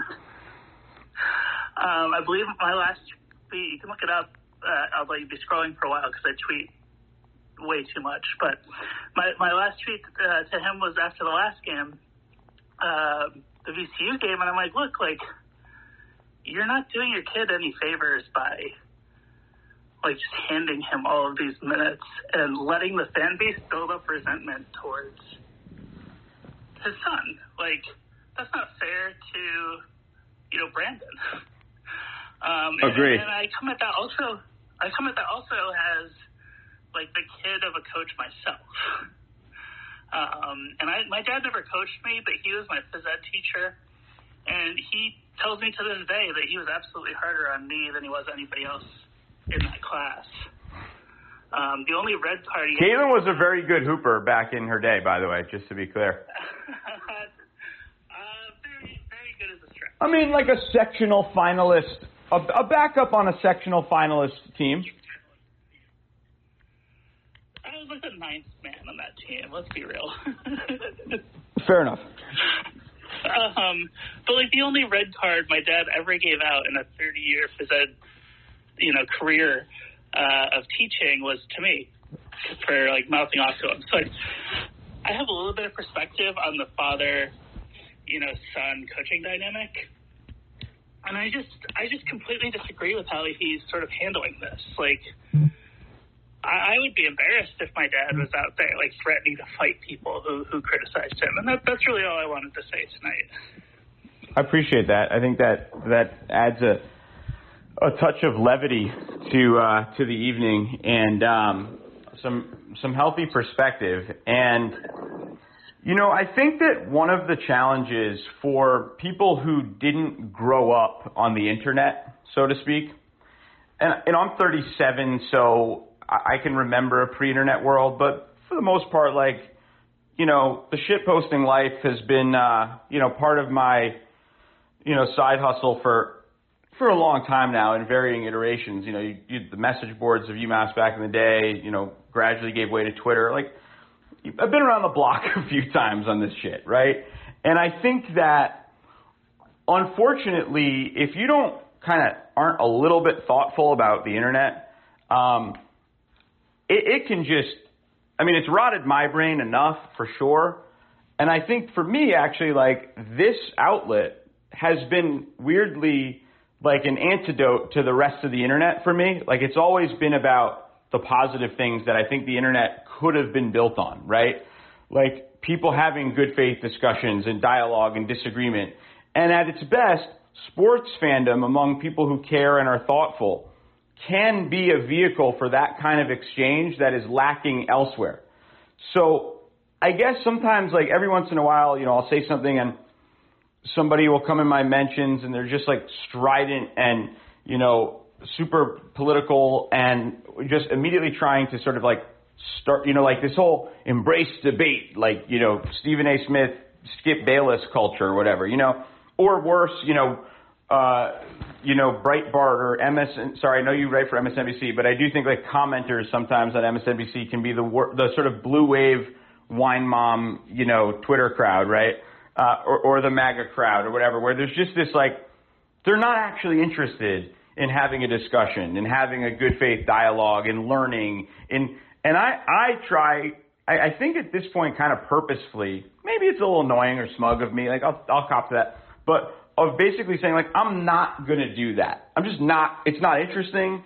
I don't think anybody wants to listen to it. It's not authentic because you're not actually responding to anything. You're not listening. You're just going in with your mind made up. And I think with fandom, the best of it is that it can make you actually see things with fresh eyes because you can't immediately say, well, you're this type of person or that type of person because you think this about playing time. It doesn't say anything more about you, no matter what your ideology is, no matter what you think about tax policy or trans rights or whatever.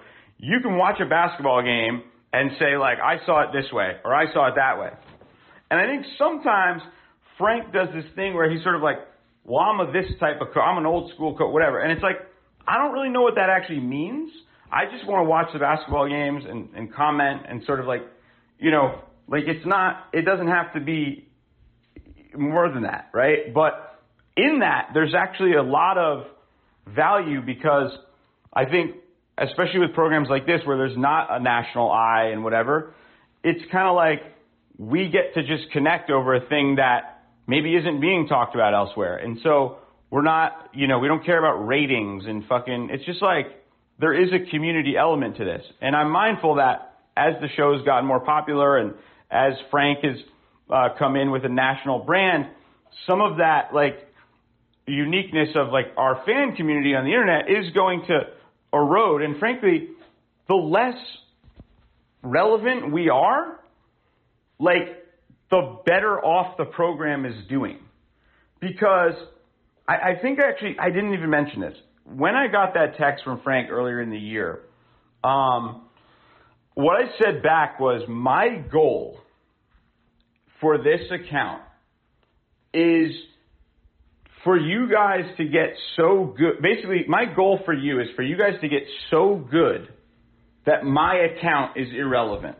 That it's just one voice among, and that everybody, the core people who are currently on UMass Twitter, who kind of punch above their weight class as of now, because let's be honest, it's not like we're selling out the gym. So the people who are on Twitter feel a little bit like it's like an outsized presence, and it makes it seem like there's, you know, maybe more overall engagement around the program.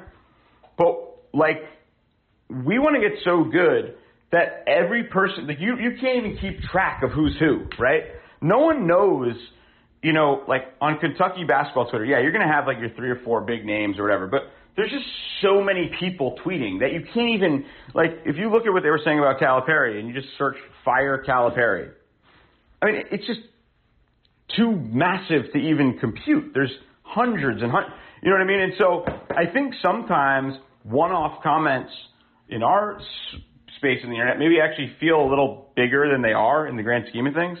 I don't really know how I got there, but I guess I just think like, yeah, I mean, we're not the problem, and I don't think we should stop, because without this kind of presence, it's like, what are we? You know what I mean? Like, part of the passion, I think, is just an overwhelming, like, kind of attempt in whatever little way that fans can to will this program into greater relevance. If you don't say anything, or if you're just positive, the rest of the internet is sophisticated enough to know that, like, that's bullshit, right? And also that, like, you're not a real program. On some level, do you think there are people out there talking about, I mean, you know, talking about, like, I don't know, who's, like, we got the guy who comes on from UVM, who's great. He's an awesome dude. And that's a pretty legit program. He says he and, like, 5 others are the only people who even talk about the program on the internet. Like, and part of that, I do think, like, that doesn't help them in recruiting. You know what I mean? Like, it doesn't, having no one saying shit is not helpful. And it's like having people saying shit is actually, it can, if you're so into the fan base and what they're saying, right? There's actually a very simple pivot you can make when you're recruiting kids to say, look at the intensity. Sometimes they go overboard and we condemn them because fuck that. But this is a group of people who really, really care, right? And that's cool. And you want to find kids that actually embrace that. So there's a way in which you can turn this into a positive. And I will say, I have been touched and flattered over the years by how many players or now ex-players and player families jump in my DMs who I get to know. I mean, I don't want to get too into it because I don't want to put them on blast, but at the last game, I had multiple player parents being like, yo, say what's up, you know? And some of them are of kids that I've kind of, you know, not been an asshole about, but I've been like, yeah, he's not getting it done right now. I'm rooting for him. He's not getting and it was all love because I think they know like what I'm about. So I'm not saying Frank's going after me or anything like that. I'm just saying, like, most of the people on here are pretty good people. I've met them, you know, the core people, like, some of them are dorky, some of them are kind of assholes or hardos or whatever their thing is. Like, everybody's flawed, but listen, like, you don't spend time on the internet talking about this program that's been bad for a while if you're not kind of like a authentically engaged person who gives a shit. You know what I mean? And there's a way in which we can flip this and just say, yeah, fuck the outliers who say like really personal shit about your son. Fuck them. But everybody else is just fired up. And yeah, like, you know what? If I go overboard on a sub, like every fucking game, when I say, you know, Tafara should play more, which I haven't said of late because I think he's struggled a bit in the last couple of games, and that's normal for a freshman. I hope that's not me condemning a player, you know. But every time I'll get people being like, oh, you're just saying that. You're so biased in favor of him and like blah, blah. And it's like, all right, noted. That's your perspective. I got you.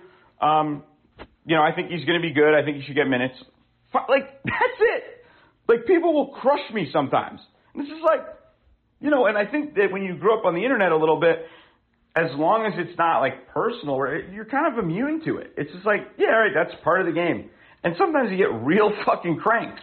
but I don't elevate them. I don't even like, there was a time on the internet where I was probably like, I would try to like put them on blast. And sometimes I still do. It's not my best self, but I'll be like, try to embarrass someone for being an asshole. Like, I've done that, it's like, whatever. It's not my best moment. You get enraged. Your fucking blood pressure is going. You're fired up. It's like, that happens. I get it.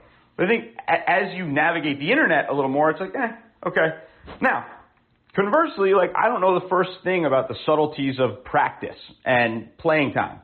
And what I do to try to learn about that is, at this point, I'm blessed because through the coaching search process, I got to know a fuck ton of guys nationally. I'm under no illusions. Most of them just came into my DMs and started relationships in part because, they wanted their name mentioned and like whatever. Now, but many of them I formed friendships with or relationships with or got to know a little bit. And, I now try as best as possible to reach out to people on the things I don't know, to be a more responsible shit poster, if you will, right? Like, that's kind of my mantra, responsible shit posting. And I try to ask people, like, what am I missing here? Because, I've played basketball through, the 10th grade or whatever. But, like, I'm not a fucking serious hooper. Like, I'm not pretending to be, but I do watch a lot of hoops, have for many years, and talk to a lot of people who live and breathe it and work in it. And most of the time, not always, what I say at this point, particularly about lineups, is at least somewhat informed by expert counsel, if you will, right? I don't just say it. And the other thing is, just as shit posting isn't brain surgery, neither is substitution patterns. Sometimes it's just like, and by the way, today, the lineup I wanted, a different lineup to start the half, he did it, and I was thrilled, and it was fucking great. And they went on a quick run, and they got up 1 after being down 7 at half. So sometimes it's a little bit like, I'm a believer in, I don't know how to build a culture inside that program, or, in terms of how to manage a practice. But, like anybody else, I see things, I say things, and life moves on. So that's, again, just, I don't want to seem like I'm being defensive, because I don't feel that way. I just want to make it clear, like, where I think most of these people are coming from. And I think it's sort of mean-spirited at times to feel like, the people who love this program the most are somehow the problem. And by the way, like, there's a bunch of fucking assholes in our fan base. There's a bunch of unrealistic people, for sure. But, like, you gotta, like, allow for some of that. That's part of this thing. And I try to call them out, but, like, you gotta let people, it's like, this is free speech, it's like, you can't, come on, like, it's so, I don't know. Who else wants to jump in here? I would love to get fans from I know there's a lot of fans from other fan bases here.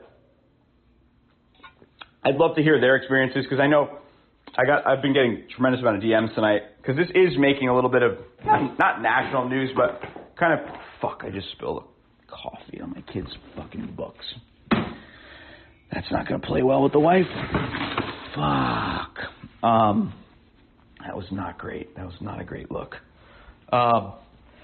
Yeah, so yeah, I would love, because I know other fan bases are seeing this. Like, I had a few people come in my DMs before who were, kind of program guys, I would say, who were just like, don't use this tonight to, like,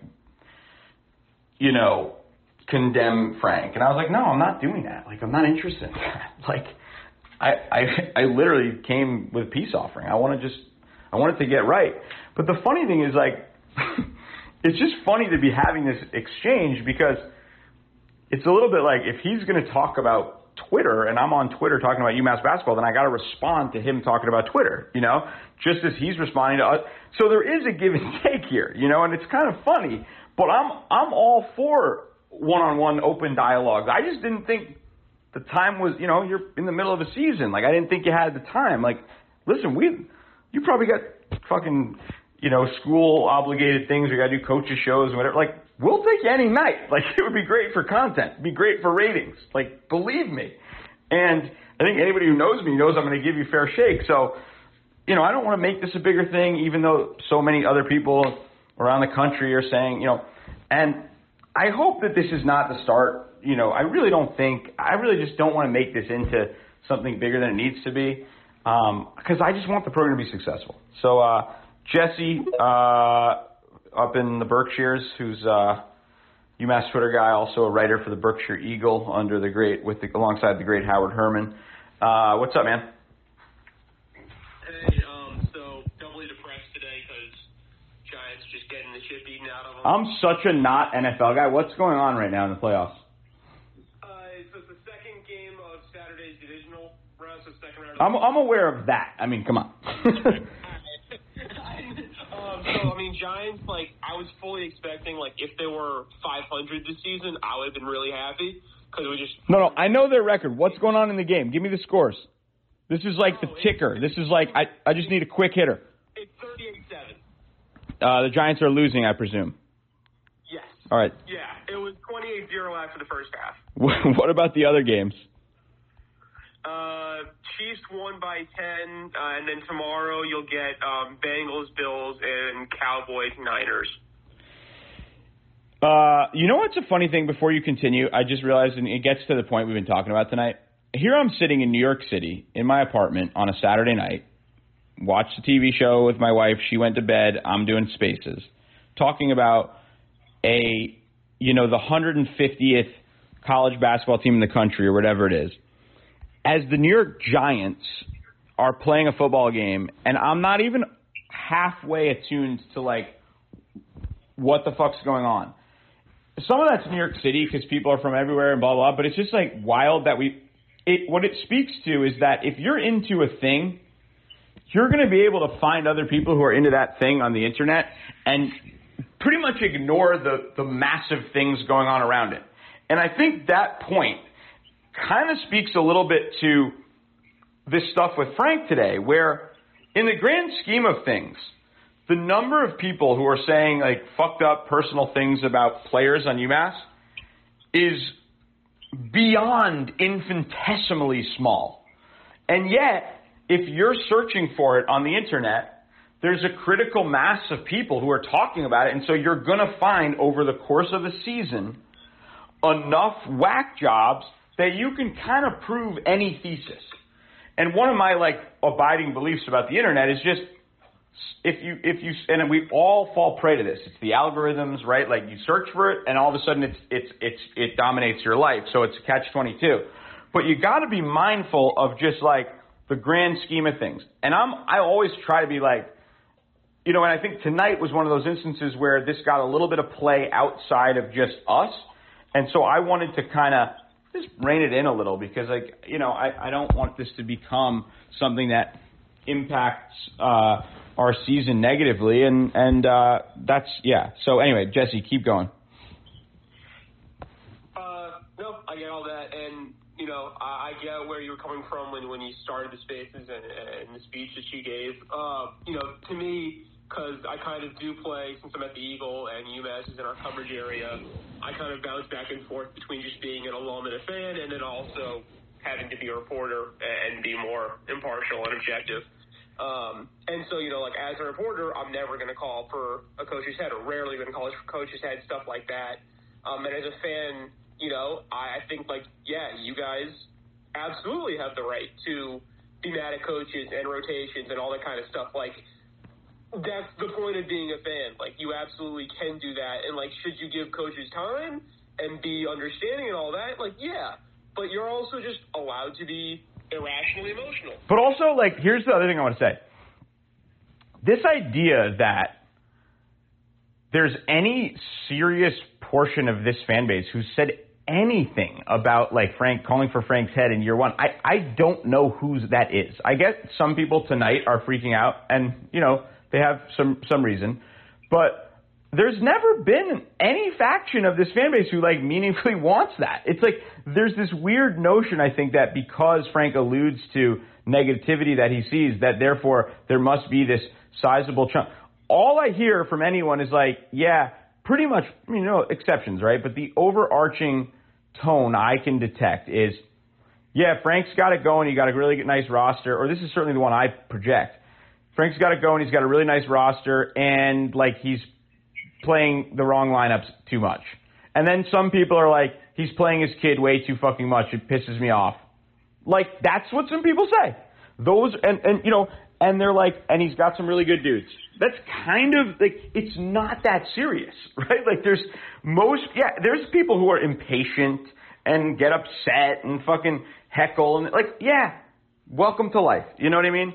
But this idea that there's, like, a substantial portion of people who are, I really want to know, like, truly, because I always say on the show, there's nothing I enjoy more than being wrong about, like, something that leads to a good outcome for UMass basketball. So if you can find me substantial evidence of, like, threats or, like, that are from, kind of regular UMass Twitter fan types,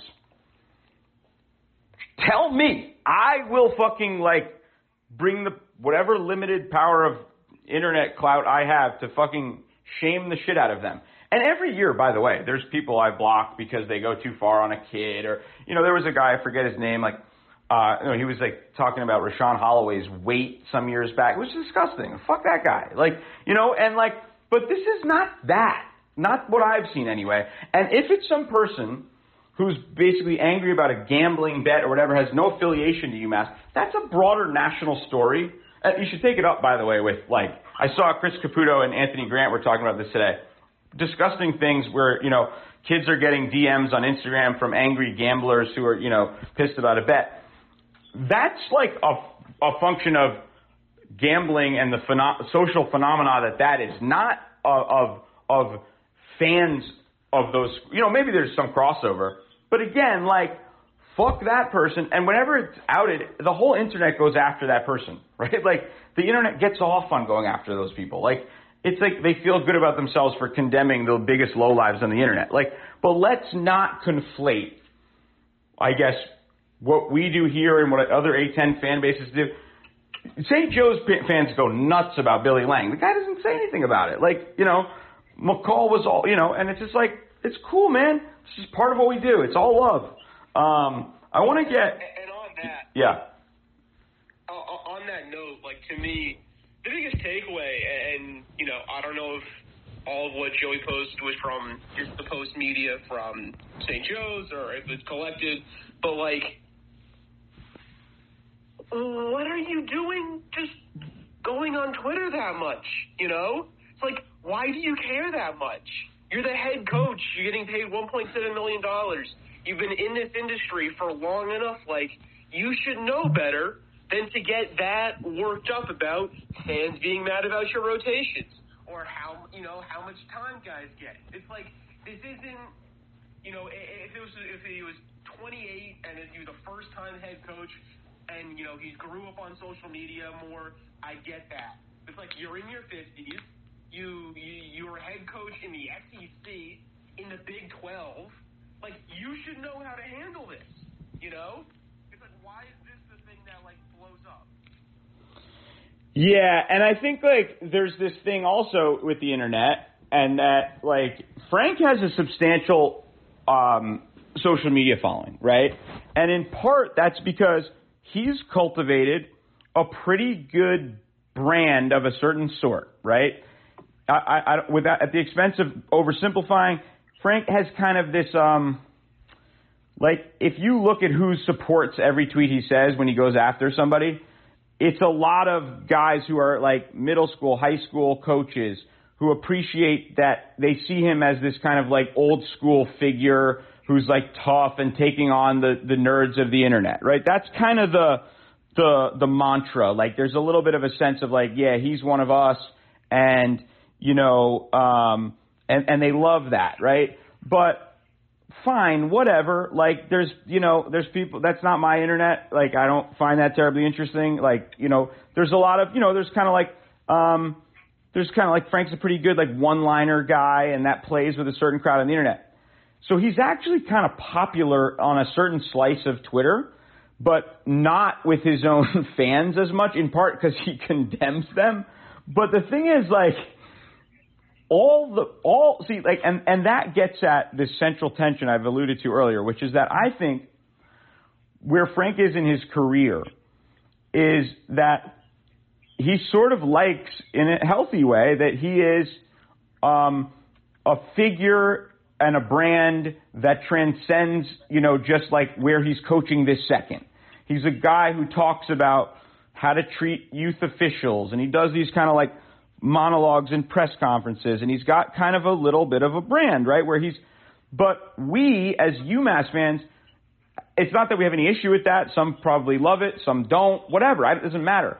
We just want to hear him talk about UMass shit because that's where he is right now. We're paying him and we want the results. And there's this tension, I think, at times between a seasoned vet who's got a little bit of an online brand and, did some TV, was pretty good, and the nature and the nitty-gritty and the minutia of the day-to-day grind of a college basketball season, part of which is the reality that the people who are paying attention to you most are your most hardcore fans, and therefore they're going to comment the most, positive, negative, or otherwise, about the nature of your season and not really give a shit one way or the other about, your kind of overarching brand or your belief in what, messages you want to teach kids. Not that any of those things are wrong or not great. It's just that that's not what UMass fans are here for. Likewise, Kentucky fans, like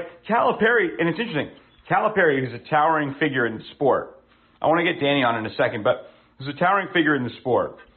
For a while became the one and done guru, right? And we want to get kids to the NBA. National championships are sort of secondary. He said this, I forget exactly how he phrased it. It was very interesting at the time. And I, as a fan of Calipari and an outsider, was like, that's kind of awesome. Like, I really actually respected it because he was sort of transcending the sport in some ways. But I remember, and now I'm thinking about this just as analogous to what we're going through, I remember UMass or Kentucky fans, a subset of them being like kind of pissed off because they're like, yo, dude, we're paying you like $10 million. Just win a fucking national title. Like, talk about the NBA kids later, And they were, and nobody was right or wrong. It's just that their agendas were different to some extent. And so I think what I'm hoping and is that at least during the season, in the throes of the conference schedule, I've said it before, like, there's nothing I love more than when Frank is breaking down tape about the upcoming opponent, talking about guys on his team and really at a really granular level. He's still really good at that. But talking about what people are saying on social media or, these big pronouncements about, just like his beliefs, something like that's cool. Use social media for whatever you want. But like, I think it's like, we just want to see a winner at UMass. We're pretty simple. There's a real like primal thing here. It's just like fan wants wins. That's it. It's like the rest is kind of like, we'll do the talking about everything else. That's what the fans do. So if you want to wrap it up, sorry, Jesse, I don't know how I got on that rant, but.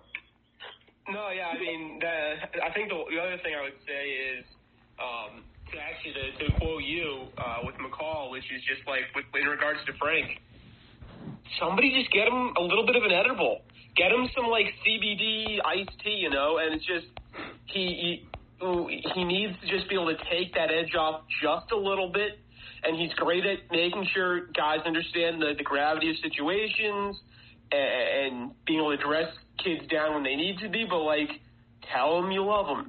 Tell them it's okay. By the way, I think Frank does all that. Not the edible part, but I think he actually is pretty fucking good off the court with kids. I really, and I've met him at, once or twice now, and like, he was lovely, and I think he actually is quite capable of all that and does all that, and that a lot of these kids probably are still riding with him because he is pretty cool in those contexts. You know what I mean? And like, that's cool. Like, I love that. Like, that's great to have. I think his temperament on the floor. By the way, never have you heard me condemn his on-floor theatrics, which at times, I'm a little bit like, whoa. But I you know what? Like, that's who he is, and that's what and people kind of know that when there's being recruited to him. So like that, everybody knew going in.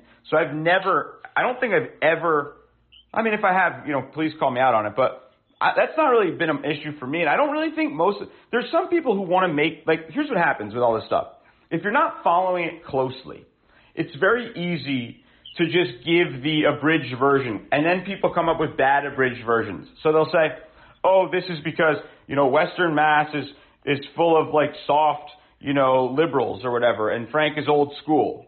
Not really. Like, no one's really pissed about, like, the barking or whatever. Like, that's not really, actually, most of the complaints have been super specific about his lineups, which is very standard and not unique to the culture of the place. Not at all. And now maybe there's stuff I'm not seeing, but that's like a very simple and like sort of that's like a cop out. That's not really going on. And or even people just like old school, new school, whatever. Like yeah, some people will say like he shouldn't play two bigs or like little things here and there, but a lot of people are like, old school can still work. Just gotta like sub guys right. Like there's not nearly that I've seen. There's not a whole lot of that stuff. And so I'm very insistent upon kind of like making that clear because it's not about much more than just playing kids that people don't want to see playing, one of which happens to be your son and the inherently thorny questions that come with that or that come with him getting a lot of minutes. That's kind of it. Like it ain't that complex. And I think sometimes like the outburst and the subsequent follow-up by fans, all it does is just make this into... So let me just say one other thing.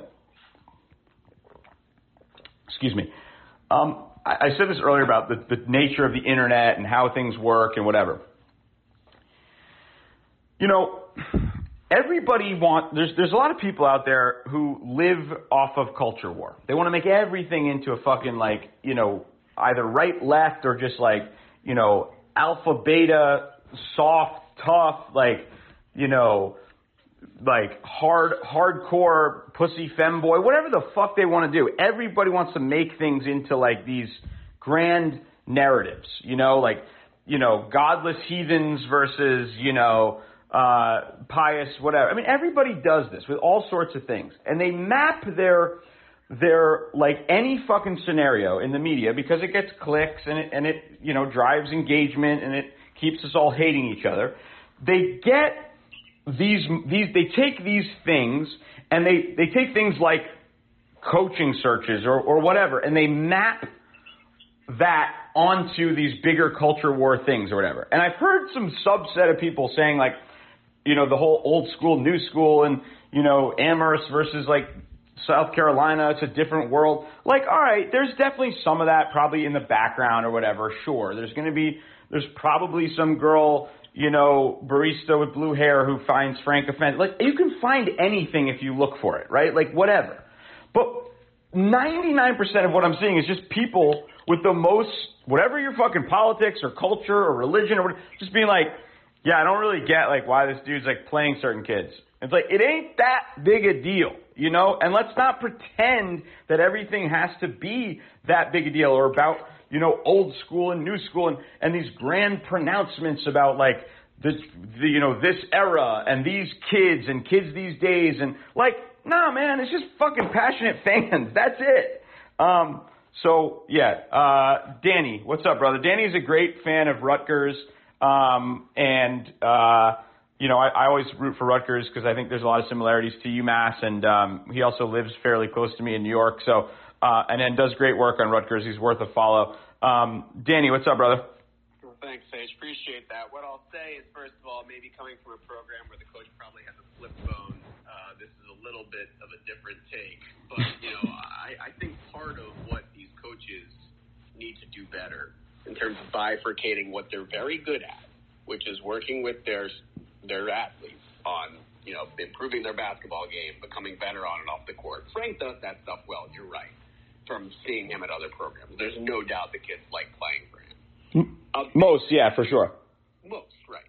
The bigger issue right now is that part of Frank's job is to discuss with kids in private if they are having issues with digesting things they see on social media, how to do so. Him going to the podium and doing that, to me, is an incredibly childish approach to all this, and it's why, for the first time, I'm coming on to talk with you, because I find it incredible that the coach wouldn't believe that a better way to go about addressing a social media lineup construction or what have you, or if he believes that someone's being a little too harsh about his son and the amount of minutes he's getting, is to go to the podium and do that. To me, it is so Mike Gundy and so ridiculous, and I didn't expect it from Frank. And that's really what I wanted to bring up. And I felt in your case, you don't deserve any of this heat, and it's out of control. Yeah, and look, I don't know if it's directed at me. I don't want to insinuate that, but obviously I know that I'm probably the most followed UMass basketball specific account, and like I do these shows, and so I'm mindful that I'm probably included in that, and again, like for those who joined late, like the core point for me tonight is like I don't really want to raise the temperature. I want to just let him.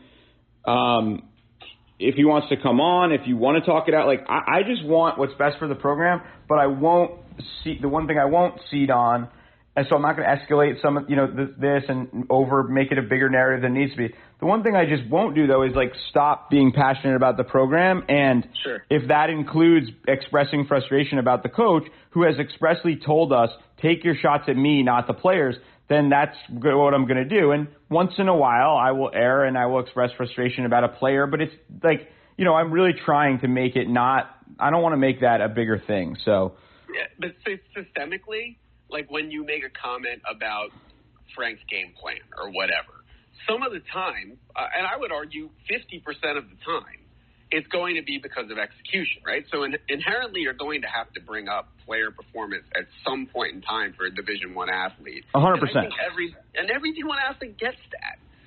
Even though if they're 18 to 21 years old and they can't necessarily take that in with the same emotional construct as somebody our age.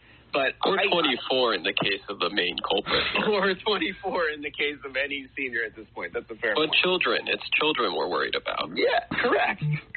24-year-old children. Here come the haters. We kept it pretty sane. Here come the haters. Yeah, and that's a fair point, right? Like, at Rutgers, Geo Baker and Ron Harper Jr.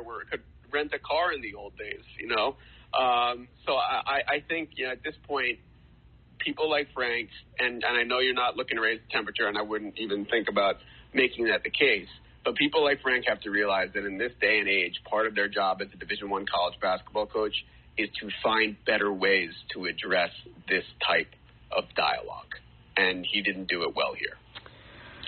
Well said, and yeah, I mean, that's just really well said. Eric, and anytime you want to come on, and good luck to Rutgers. Who's Rutgers have tomorrow? You guys have a game tomorrow? The last weekend off of the year. Tuesday, Penn State at the RAC. I got to get out there, man. I love the RAC. By the way, they've done a good job with the RAC, and, like, I'm glad you guys never, blew that up. Like, that's how Rutgers is. It took a while to get good, but that is how college basketball should look, in my opinion. There are rumors of an off-season renovation next year or the year after. Now, my understanding is the renovation won't mess with the acoustics, and we're just talking about adding a bathroom and some luxury boxes. But the RAC is not going to materially change. I don't think you're going to see a blow up into 10,000 seats or anything like that.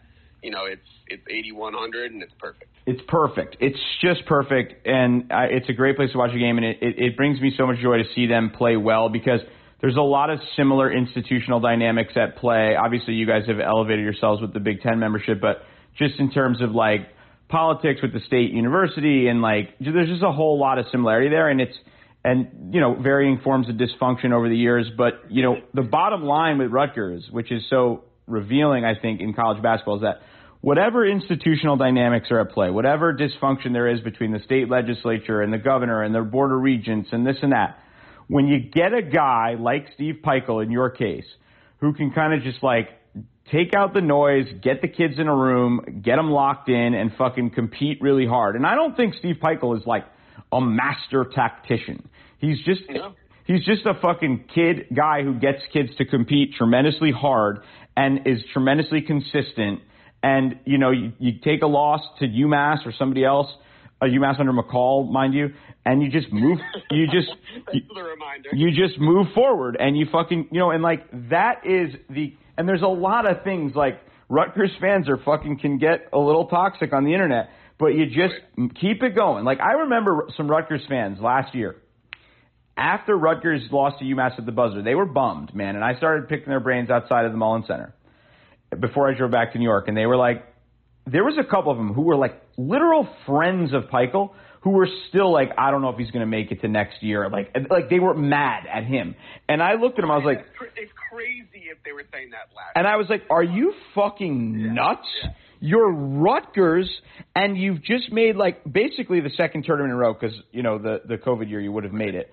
And like you lost the game because like Noah Fernandez hit a fucking incredible buzzer beater, and like it's like, but the point is, you know, I look at St. John's last night, and if you think UMass fans are like some of the, like, first of all, there's only so many of us, and second of all, like, compared to these fan bases in the tri-state area, we are soft as shit, man. Like, I can't tell you how we hate the Seton Hall fan base as much as anybody, right? And they're insane.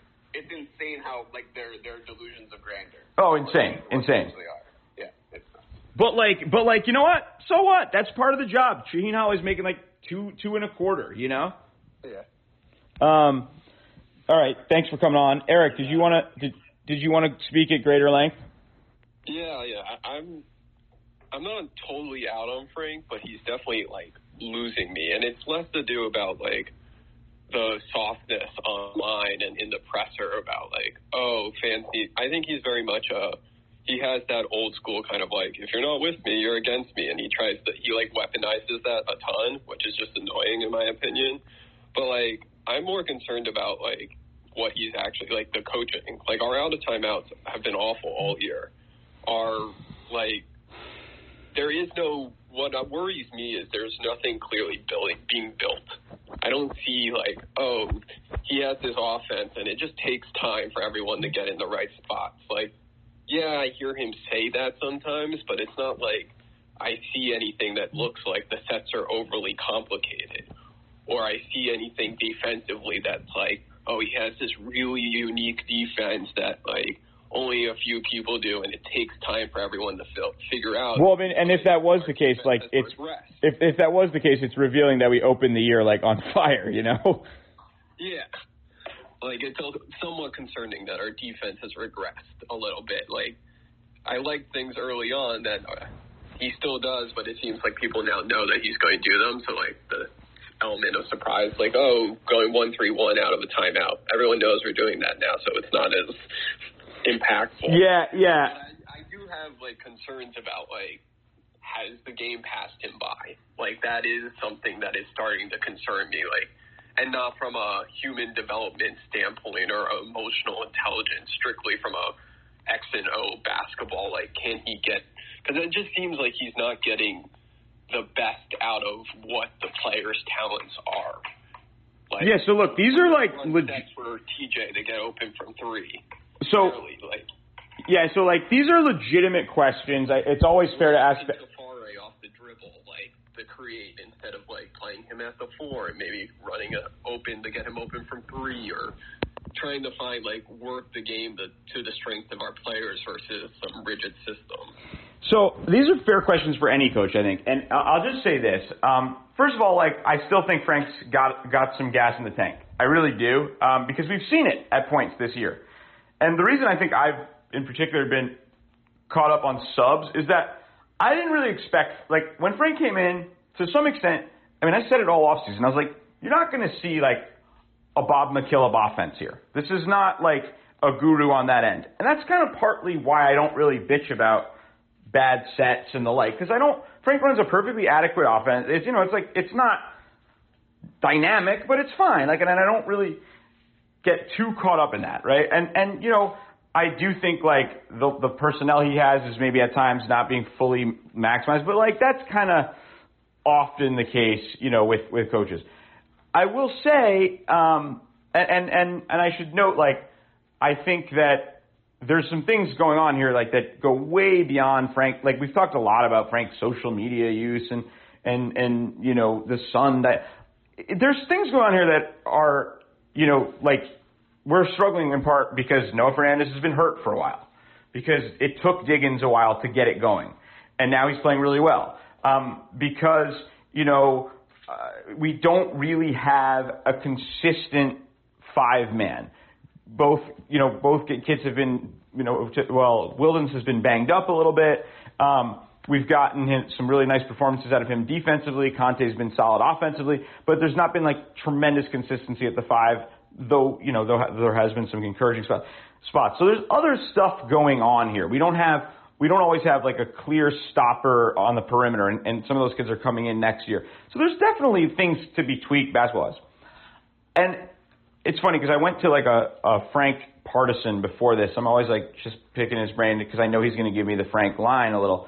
And he was he's the one thing I really hate is when people say the game's passed Frank by or whatever.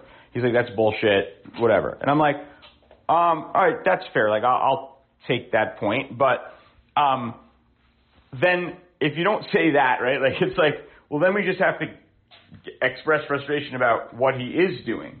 And I think that's where the substitution thing becomes, because first of all, even if the game had passed him by, and to be clear, I don't think it has, it's almost at that point, well, what the fuck else that's not even worth talking about in year one because you got a 5-year deal. So for me as a narrative or a subject, it's just whatever. It's impossible to prove. It's it's speculative and he's here for a while. And that kind of probably does somewhat you don't want I think there's something about as a fan, I don't want to put that, that vibe into the universe if I don't really feel it. And you can say whatever you want, but I don't really feel it at this point.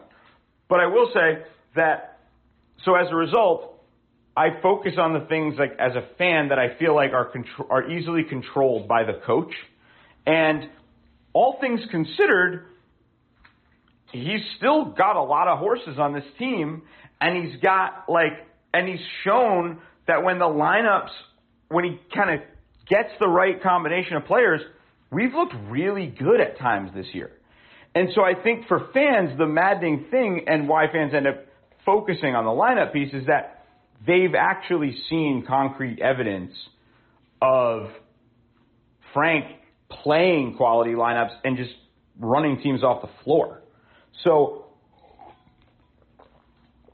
in those moments, you can't say, well, the game's passed him by. You could say he's underachieving given the personnel, but I don't know, he fucking got a bunch of dudes here. Before I make a statement like that, I got to see if he doesn't retain any of them and some of them come out and say, well, I left because this, that, and the other, fine, whatever, we'll cross that bridge when we get there. But there's a lot of good kids on this roster, and I still believe that when Noah gets healthy, which is said to be fairly soon, I think, and Diggins now coming on and becoming, I think, a little bit more of what we were hoping, I think there's still a lot of basketball left to be played here. And I kind of wonder a little bit, was today's episode, and I'd like to believe it was it motivated by, and I know I'm going off topic from your question, so I apologize, but there's just so much to discuss tonight. Was it motivated? Was there an intentionality to it? Was there, is this an attempt to kind of create an us versus them mentality? Because a lot of coaches do like to kind of, for lack of a better term, externalize the enemy, right? They want to create this kind of us against the world mentality. And the reason I'm sort of chuckling or disputing that is because it's I don't think that the negativity out there, and there is definitely negativity, no doubt, is at all unique nationally. In fact, it's probably pretty toned down by comparison.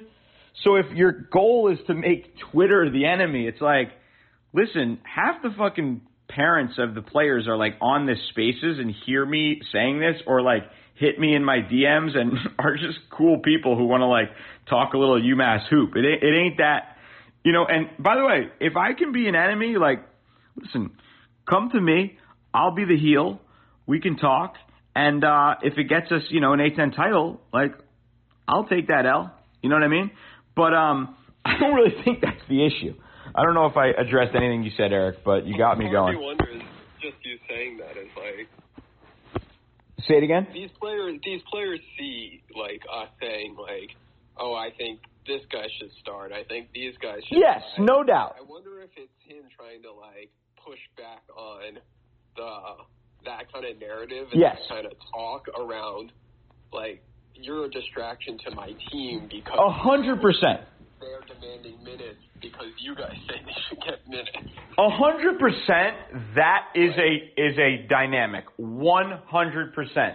And frankly, there's an argument to be made, and some are going to say I'm crazy for making it, that because our fan base isn't that big and is like reasonably fair compared to some fan bases, and because we're all just like, no, this is on Frank, nobody else, that in many ways he wants to take it and make it like more, he wants to make us see, like we're almost too reasonable because we're just going after him. And so that gets in the locker room and like the parents are listening to these shows or whatever, and they're like, so yeah, like maybe we are contributing to it, but it's not in the very plausible, but it's not in the negative, like hostile way toward kids sort of thing. Like I think kids are kind of smart enough to be like, yeah, like especially like a TJ or a Noah or DeAndre who've been like seeing this for years. They went through like real toxicity when Matt was here. Like they fucking that I'm not proud of that. I probably played some role in at times. But they like actually saw what like toxic could be, and so like this is fucking water under the bridge. Any you know what I mean? Like it's also like, listen, kids are not dumb. Like let's not like there's life lessons that kids need to learn, and there's a whole fuck ton of things they don't know, and there's things Frank can 100% teach them. But like kids aren't idiots. Like they and they can. Yeah, this is less toxic and more just like general sports fan frustrated. Like that's the level we're at. Which is almost like frustrated sports fans because we are losing. For what it's worth, it's really calm. As a coach, that's a little bit of a harder one to like use as a teachable moment, because it's like if you find some shithead online who says something really toxic, you can be like, listen to this, guys. This is what they think about you. Fuck them, ignore them, these are all assholes. If you have like a bunch of like, really engaged, super like in the weeds fans on here being like, just because now we've got like the data folks who are like, and the kids are like, just like looking at the analytics that fans are presenting.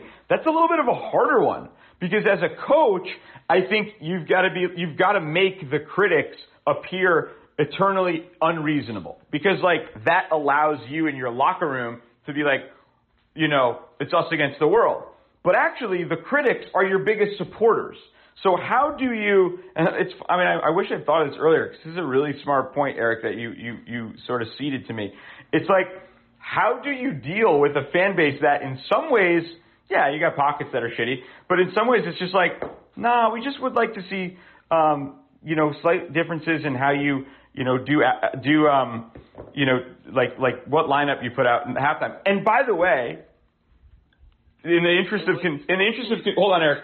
In the interest of consistency, wait, hold on. In the interest of consistency, the moment that Frank mixed it up lineup wise today, I praised him because I just want them to be successful.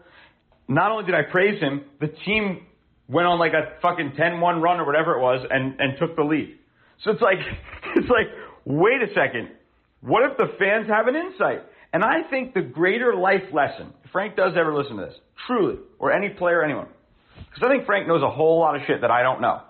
He's got the guy has life stories and has lived experiences that I will never fucking be able to imagine. He was a bouncer in Miami who was shot at. He has been through a whole lot of shit and knows a whole lot about life that my shit posting ass right now has no clue about.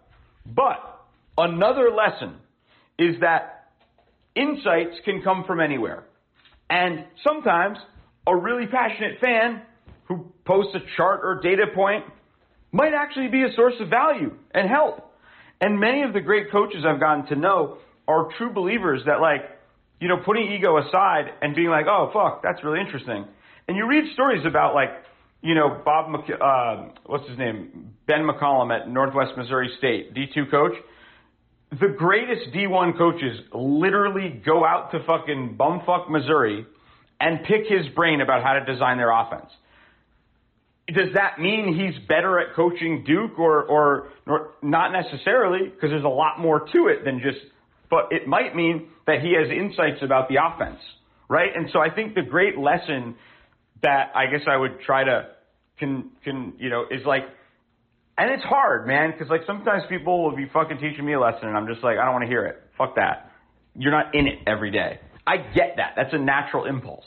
But, it's also like, oh, you know what? That's kind of interesting. And I try my very best to acknowledge when he does the right thing, because I'm not interested in fucking just negative being. Like I actually don't want to be negative. So yeah.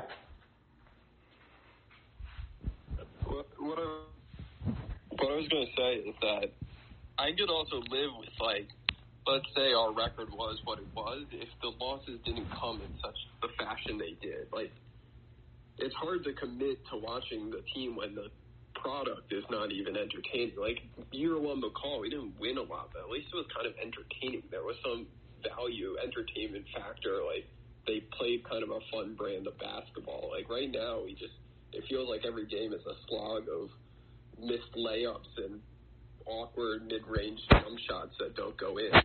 So it's just tough in general, like, watching that. Yeah, but I've watched a lot of Atlantic 10 basketball.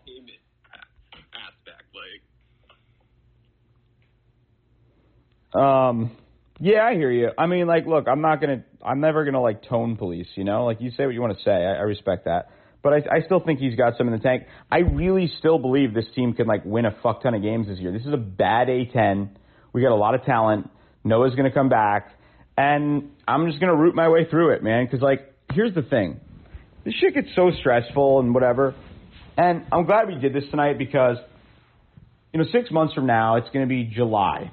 And it's going to be fucking 98 degrees. And everybody's going to be stuck inside with air conditioning. And we're going to be, like, speculating about, some kid in the portal who's going to, maybe average 6.5 points after coming in from, College of Charleston when Pat Kelsey leaves to go to Notre Dame or whatever. Just the most fucking nonsensical, meaningless shit.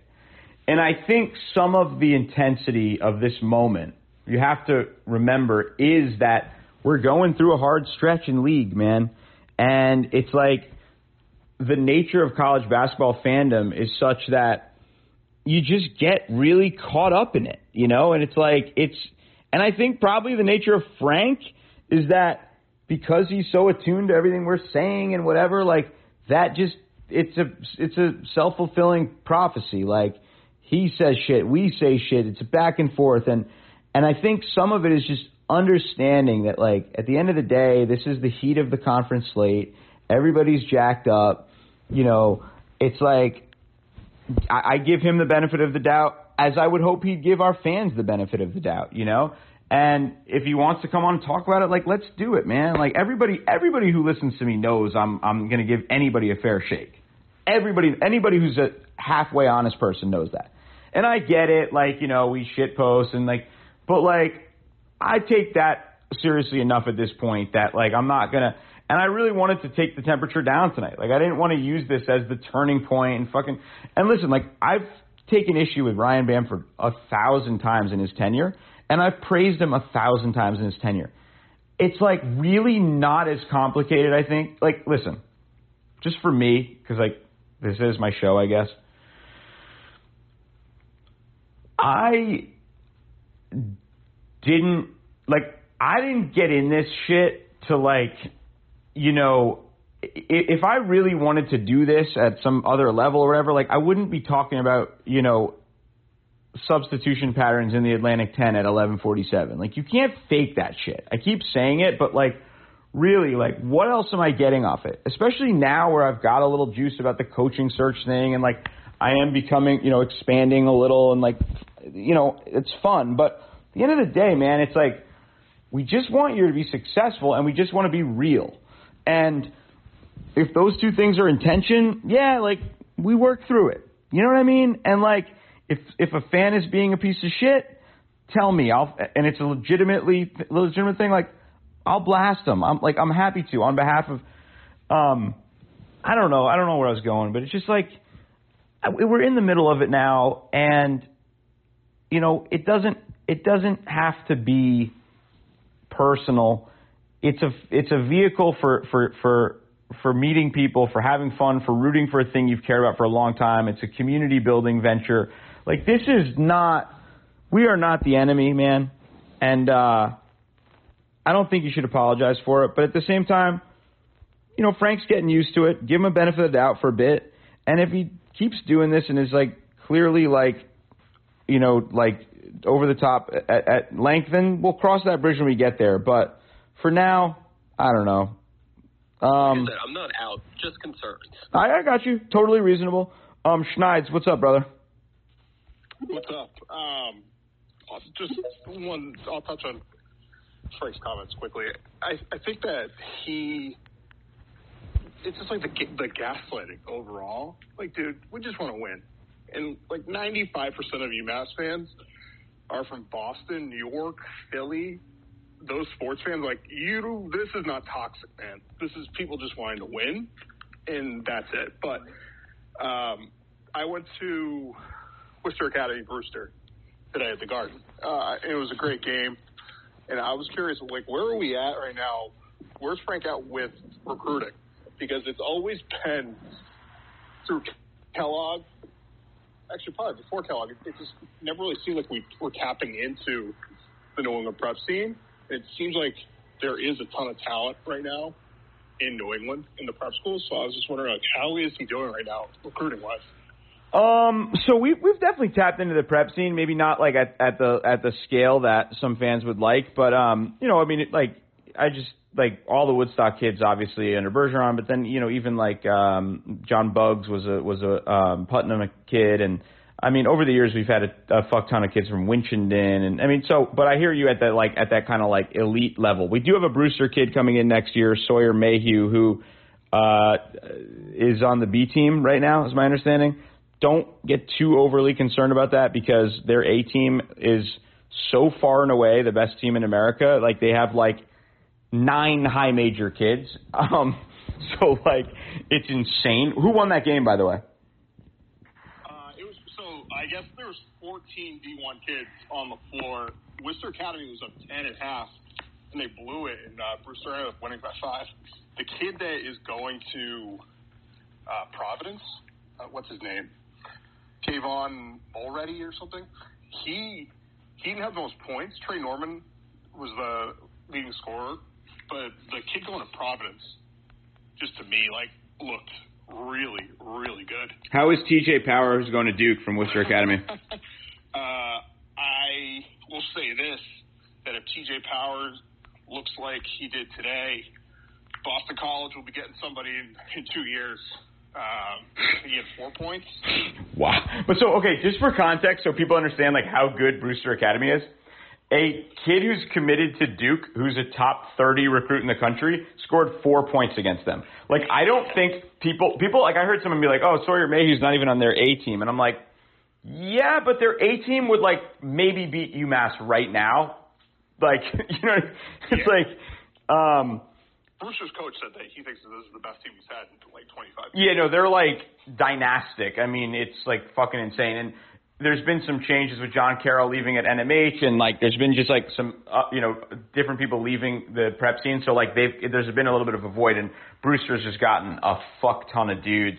It's like bananas, is my understanding. I don't follow it that closely, but so we got the kid Jaden, I can't pronounce his last name, from Rivers, which is more of like a Boston day school. He is like charts to being, you never know with recruits.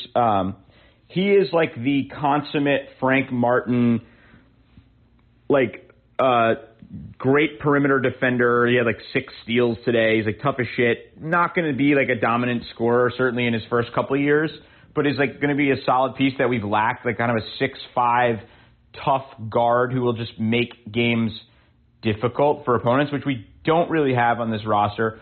Sawyer Mayhew out of Brewster is like 6'11", like can jump out of the gym, but is a little raw, and we'll see. He's from Massachusetts, like COVID shit with that whole class is like, you never know. He's at Brewster now playing against the best kids in the country. Let's hope that helps. But I don't expect him to like come in next year and be like a 22-minute a game kid. The kid, Robert. Reminds me of DeAndre a bit. Yeah, I could see that. Athletic, like. Athlete, stretch four. High upside, but like who knows? It could take a bit. And then we have Robert Davis who's like out in California playing now, I think, but he's from Baltimore, and like he's the one I'm most excited about in that class. You've probably seen him on Twitter. He's like super engaged. He can shoot the shit out of it. He played on an elite AAU team, so he had like weird numbers because he had like 2 top 10 kids. I may be getting some of the details wrong, but he's going to be really good and continues to be really good. And he was one of the best 3-point shooters in the EUIBL on like 200 per takes. He had like 200 attempts and he made like 48%. Yeah, he's legit, and he's going to be a really nice piece, especially next year as like a kind of a 6'5", 6'6" guard who can shoot it and defend. He'll be a nice piece. And then they have the kid who's sort of similar, like another sort of 6'4", forget his name. He's from California, Marquise Worthy, right? And he could be really good. I've talked to my guy on the West Coast who follows this shit really closely, and he's like, that kid could be a really nice piece for you. He just gets downhill really fast. He's like a tough. I think he kind of plays the one. But I don't see him like coming in and being like there's no one in that class with a RJ Luis or Gapare upside. But there's 4 solid pieces, and then I think that's it, right? Am I missing anyone, Eric? That's it for now. There was like rumor, like there was a verbal commit of that kid from Middlesex Magic. But he's a walk-on. He's a walk-on. That was a walk-on? Yeah, thing? Okay. Yeah. Straight up walk-on. My understanding is his old man and Frank are tight, and he's pretty, he'll be decent, like, preferred walk-on type deal. Castanera, okay. Because we never got the national letter of intent, and everyone was like, why do we have, like, 3 6'3" guards committed? Yeah. So it'll be interesting, because he got 4 signed up. You only 2 are definitely leaving. And we don't know what's going to happen to Woodley's scholarship, if he comes back or not. I hope he comes back. He's a nice piece. So conceivably, we know, either if Woodley's gone, then it means one person is also gone. But it means somebody has to go, because only 2 will be done with their eligibility. And it's interesting with this class. I don't know a ton about it, but my understanding is like because of the portal now. There's a lot of like weird stuff going on in that teams just want to get old. Teams want to get old, and so they're going into the portal. And what happens is that that's how I think a kid like an RJ Luis can fall to a UMass, because in the pre-portal era he's like a one sort of between top 150, top 175 kid, and he hadn't committed really late. That kind of kid usually would have been signed somewhere. But now with teams looking to go to the portal and get older, some of those kids will fall to you. So you can get some special talent as freshmen, I think, still. And I'm sure some are unsigned. I don't follow recruiting like super closely. But, we're making inroads into the New England prep scene for sure. Frank understands its significance, which is good. My understanding is he's formed some solid relationships in those places. Like, I've had no issue. And, I've had no issue really with Frank's recruiting. I mean, especially with the portal and his connections, and Cross went to Brewster Academy, right? And was a top 100 kid out of high school. I'm trying to think of who else. Yeah, they had they were doing like alumni on the jumbotron, and Matt Cross was on there, and he actually got a pretty loud ovation. Yeah, he's got some juice in the state. He was a really Matt. Listen, let's just be real here for a second. If they can retain the core of this roster. It's a big if in today's game. With Brandon Martin and Conte out next year, if you just take the rest of the team back and do nothing, just nothing, and bring in who they're bringing in, that's a fucking really good team. I don't care who's coaching or what you think of the coach. That's a roster that's really deep and talented. Now, we don't know. Like, is Wildens back? Is Noah back? I mean, is TJ back? You know, there's a tremendous amount of question marks, and I don't really want to start speculating at this point. But there's a core here right now, and this is why I want to. I guess this is my. Given that some people think he's threatening to fight me, it's pretty peculiar that I'm probably mounting this aggressive defense of Frank. But I will say, the core pieces that are assembled right now, Luis, Gapare, the way Diggins has started to come on now, Noah, I mean, like, this is a good fucking Diggins. Like, there's some fucking dudes on this roster that, with a little more time, you know, to continue getting better, like, look out, man. And that's part of the reason why, no matter how frustrated I get with this year or whatever, at times, and I actually don't even think I get that frustrated. I just get mad about certain lineups. It's like not that big a deal. There's a lot to look forward to here, and I just keep reminding myself of that, despite, you know, harboring frustration at times about subs. Like, honestly, at this point, it's kind of weird. Like, as I've been thinking about it on the show, kind of the only thing I'm actually annoyed by is, like, Frank's social media. Like, I'm frustrated about certain coaching decisions, but we got some injuries, and, you know, whatever. It's honestly, it's the social that kind of annoys me now that I think about it. Well, I one more thing I want to throw out there for everybody that does get frustrated about social media. There is a Twitter account that you can throw all that frustration at and just be as toxic as you want, and it is at Pat Kelsey, one word. And you can just, like, say the craziest shit you want. Again, it's at Pat Kelsey, one word. The funniest thing would be like if. What'd you say, Eric? That wouldn't even be fun. I thought he was going to say Charlie Molnar, being the football guy that he is. The funniest thing would be like if we just redirected all our toxicity at making sure Pat Kelsey did not get hired for a big job this offseason.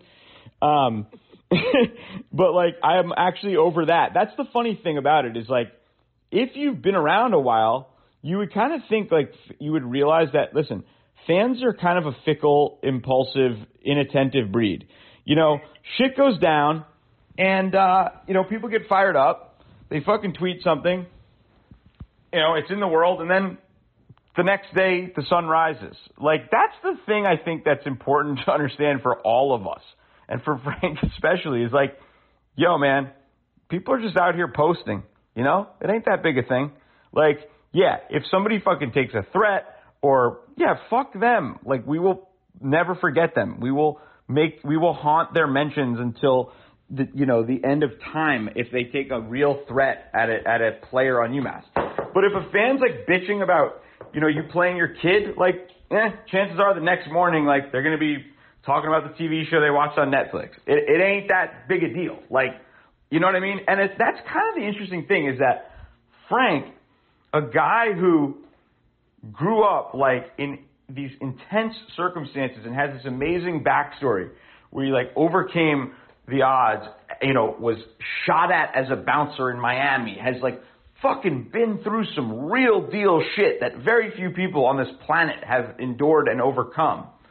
That he would get so offended about somebody being like, yo, take your kid out, play another. Like, it's like, I mean, I get the loyalty, but it's like, man, like, you've been shot at. Like, these are fucking nerds on the internet. Like, it ain't that big a thing. And if it's personal, yeah, like, go after him. But yeah. Let's get this guy. I don't know this guy. Keith's Crazies. He seems to be a UConn fan. I can't tell. What's up, man? I'm not. I don't know if it's like the seasonal thing, but there's a lack of light. But it's just UMass it's just been so downtrodden for a little bit. I mean, had high expectations for the hockey team, high expectations for the football team. A little bit, but and then the basketball comes around, and just like. I just feel like we're a cursed franchise right now. I don't know what to do. I mean, I just need some hope. I need a 4-star recruit. I need something. I mean, this hockey team is driving me out. You got the 4-star recruit. He's just not always playing. Yeah, no, it's true. But it's just such a frustrating situation. And then, like, you know, I'm on Northeastern Twitter, and, like, these guys have been talking at me for years about just, like, that we're ducking them all the time. And, like, how does a school like, you know, Charleston be number 18 in the nation, 19 wins in a row? Well, they hire a guy who walked away from our job for one thing. Yeah, no, for true, but it's just been so depressing. I mean, this last couple of losses over, you know, against UConn, just absolutely. Oh, you're talking hockey now. Terrible, demoralizing. I'm just saying the state of the program. You know, not basketball, you know, hockey and football. It's just been. I don't know how much more of this that I can take. Yeah, it's so interesting you say that. Like, I think there's this interesting thing. Like, I'll take it till, you know. I mean, I get all upset like tonight when people were like, I don't even know if Frank was talking at me, but people were like, "Yo, he's threatening you." I was like, man, maybe I gotta, you know, take a while off. And then like 2 hours later, I was like, no, let's make a peace offering. Like, I want Frank to be successful. I can't. It's just too embedded at this point. Like, I can't. It's just a sickness. I'm not going anywhere. But I do think, like, I have friends. My best friend, one of two best men in my wedding, you know, he's like a local guy. Grew up in Western Mass. He actually just moved back. And he was like, you know, I would say like 6 weeks in, he's like follows UMass. He's just like, yeah, I can't do it, man. He's playing his kid too much. It just annoys me. Boom, gone. And like, I don't know if that's representative, but like, MTV Devin, for those of you who know him, who's been on this show a number of times, he said something similar. I was like, yo, you coming to this game? And he's like, I'm not feeling it right now, man. I can't deal with the rotations. Just like, these are not even guys who are like that active on Twitter, or even the first kid I mentioned barely has one. So there's a subset of fans that like have been turned off already. And I think, fuck that. Like, come on, like, you got to ride or die for a little while. But, you know, that's not fair to Frank, I don't think, because, look, he's in his first year. You know, he can't do anything about the past, and, like, I'm not going to condemn him for that. But it's not – but I do think it doesn't help to alienate the people who really give a shit about this, because, like, yo, like, we're just trying, man. Like, don't – like – you know, like, we just, like, don't piss us off. Like, you know, we just want you to win, man. Like, why are you driving us away? There's a little bit of that. So, but don't go away, man. Keep rooting. Don't, you know. And also, somebody said in my mentions tonight, which I thought was very perceptive, like, we don't root for coaches. We root for the University of Massachusetts. And obviously, coaches are inextricably linked with the brand of the university they lead. But at the end of the day, like, we've all been through Lapis. We've been through it. And it's like, you know, it's just, we're going through it again. And this team can win a lot of games right now. So don't go away just yet is my, yeah. Schneids, sounds like you're raging. No, I'm not. I was just going to say that with all of this, it's people like this, like, the fans are going to change UMass. UMass isn't going to change itself. And so, like, it does suck, but you just got to hang in there. Like, I still think that Frank Martin here, overall, like, everything for basketball, he could still be very successful here. I do, too. He just needs to lighten up. Like, let's just call it. Yeah, it's, like, not that hard. It's, like, that's the thing. Like, we're talking and talking and talking. It's just like, yo, man, like, take a little off, you know? Like, and if like, it just, there's this weird... Maybe also just don't intentionally open Twitter to see what people are saying angrily after you got blown out by 20 to VCU. Like, he literally said, I opened it to see what they were saying. Like, maybe don't do that. It's like famous last words going online. There is a website, I'm not even going to say what it is, that is, like, vicious in its hatred of a number of things in life that I sometimes, like, look at, and it puts me in, like, a terrible headspace, which I'm not even going to tell you what it is. I'm just sick of all the fucking excuse making. I need a fucking win against UConn. You guys understand? We have to start being a soft fan base, man. We got to call it what it is. We're in the fucking tank right now, and we need to move up. it's time for people to start getting pissed off and demanding better. You know what I mean? Yeah, but We've had enough of this soft fan base. We had like 900 people at Mullins this weekend. Absolutely ridiculous. We need to rally up, attend all the basketball games, attend all the football games, attend all the hockey games, or get the fuck out the way. I think the problem is, I don't hate it. But, you know, everyone you're talking to are the people attending them. That's the thing. Always good to have a new guest. Thanks, Keefs. Why don't we let David from VCU in and let him talk for a bit? I appreciate that, man. I hung out with Trev. He came through. He's the best fucking dude. Came through to the VCU game. UMass Twitter fixture for sure. Right? Like, best fucking dude. It was so great to hang out with him. But also, I felt his pain, man. Like, you know, like, it's really frustrating. Like, we're watching the same thing you guys are and asking the same questions, and it's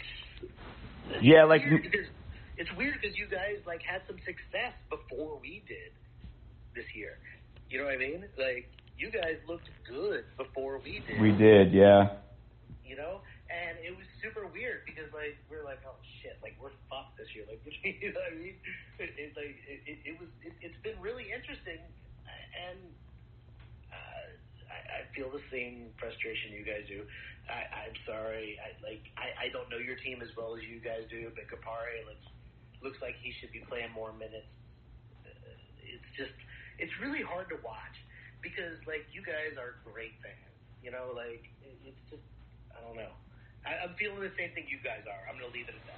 Appreciate you, brother. Good luck the rest of the way. Sounds like you guys got it rolling over there. And, I mean, look, VCU and to some extent Dayton really are the envy of the league in terms of the program side. And I will say, like, Dayton fans, when they're frustrated, which they are, they're going through a lot of the similar stuff we are. I got to say, like, they, to some extent, have a bit more of a right to be mad because at scale, they support the fucking shit out of that program. And I want UMass fans to understand something. Like, we bitch and moan on Twitter, but, like, you got to buy tickets. You really do. Even if you don't use them, you got to just, like, because here's the thing. Like, to demand excellence, you have to support the programs excellently, if that makes any sense. And I was talking to someone about, like, VCU season tickets. Just to get in the building, you've got to start with I think it's a minimum $500 donation to get a season ticket. Can I tell you what me and my mom and stepfather pay? No, just tell me again. $10,000. What? We pay $10,000 for the right to buy tickets. Annually? Yes. No, not annually. Like every 3 years or something. And how many? And where are those seats? Our seats are fucking amazing. Like, we're like mid-core, you know. But, like, we pay crazy money, you know. And UMass did that when we were good, though. You had to buy season tickets to hockey, basketball, women's basketball. Like, my dad had to buy season tickets to, like, 3 sports to get season tickets to UMass basketball. And he used to be at the cage. We were one of 10 people at the cage before Calipari got there. And they were still like, yeah, buy all these things. Right. But we pay $10,000 for 4 seats. And then we have to buy our tickets, too. Like, it's crazy. So, like, and by the way, like, I think everybody should be able to get into a game. I don't want to suggest that. But my point is, like, look, like, they can really demand some shit for results because they're paying out the ass. And it's not like that's like University of Virginia where it's like old money preps. Like, that's like a real commitment. I don't think, David, you're making, I don't know what your salary is.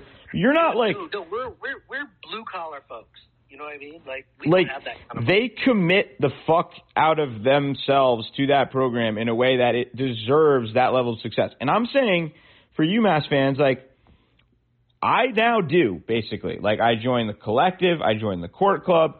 Like, the second I started making a little money, I did all that. And, like, everybody's at different places financially. Like, I'm not at all, you know. But, like, whatever you can do, you got to do. And that I always want to double down on because I do think, like, there's, like, everybody has the right to bitch and complain. That's part of it. That's normal. But, you know, you got to support, too.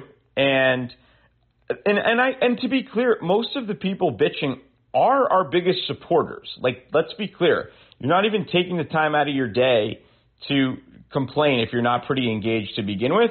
But, you know, like, you gotta put your money where your mouth is. I'm a big believer in that. And I think in some ways, like, that does entitle you to a bigger, to, like, complain a little louder. And I want to say, if Frank gets this going to where I hope and think he can still, despite all my frustrations at times, if you are the first to, like, bitch and moan about, you know, a $50 increase in your tickets or a $75, whatever, $100 increase in your tickets to see a team that, like, you know, is a tournament team, like, that ain't cool either. If Frank was saying that, I'd kind of actually rock with him. I'd be like, yeah, dude, we need to step it up. We need to understand what winning is like at this level. I would actually be really cool with that. Like, because that's the legitimate complaint about UMass fans, is that there's all these people who are kind of like passively engaged or whatever, who bitch, you know, some people who bitch about it, some who don't, but they're not actually always showing up to the arena. And, like, it's weird that he's, like, actually been really forgiving of those people and, like, kind of applauded the fans when they do show up, like, for the roadie game, but then taking shots at the Twitter base, because it's like, you know what, man, end of the day, we're the only rider. We're the ride or dies. You can't fuck with your ride or dies, man. Like, but you kind of can, because we're not going anywhere. We're hopelessly addicted. But just, like, man, it's all love. Don't, you know. But dude, like, we're actually dealing with it right now. Like, we're dealing with everyone's, like, trying to figure out, like, you know what I mean? They cut short the amount of time that the BC was really dealing with it right now. Like, they're really fucking with the people that have been giving them money. Yeah, because basically you guys made a Final Four, you kept it going for a while, then things went a little bit south, and they, you know, and there's, like, a little frustration, but the reality, yeah, I got you. We're so pissed off, dude. We're so pissed off, you know. We love this team. But we're really pissed off about what they're doing with, like, donations and money, and they cut short. We had 4 years. We donated our $10,000. It's supposed to go for 4 years. They cut it short to 2 years, and then everyone got mad, and now they did 3 years. Like, we're dealing with some shit that, y'all, you know, like, we're really salty. Hey, Curio, the second this was, the announcement was made that Frank got the hire, who's the one person who was like, no? He screams at 19-year-olds. You were. All he does is screams at 19-year-olds. And you have every right to say whatever you want, because you were always opposed to the hire. Yeah, big time.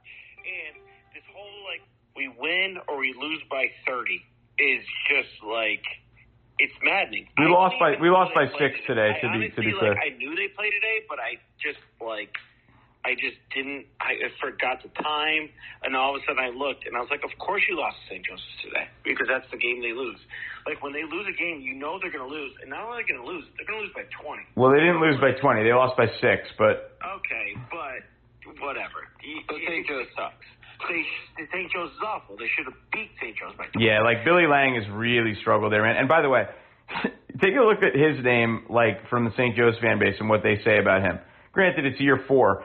But, like, I have not seen Billy Lang take any shots at that fan base on the internet. Like, this is strange stuff. And honestly, I feel upset that Martin hasn't blocked me yet on Twitter. Like, I'm working on it. I'm trying my hardest. He still hasn't done it. I feel like my tweets don't go out. I don't know.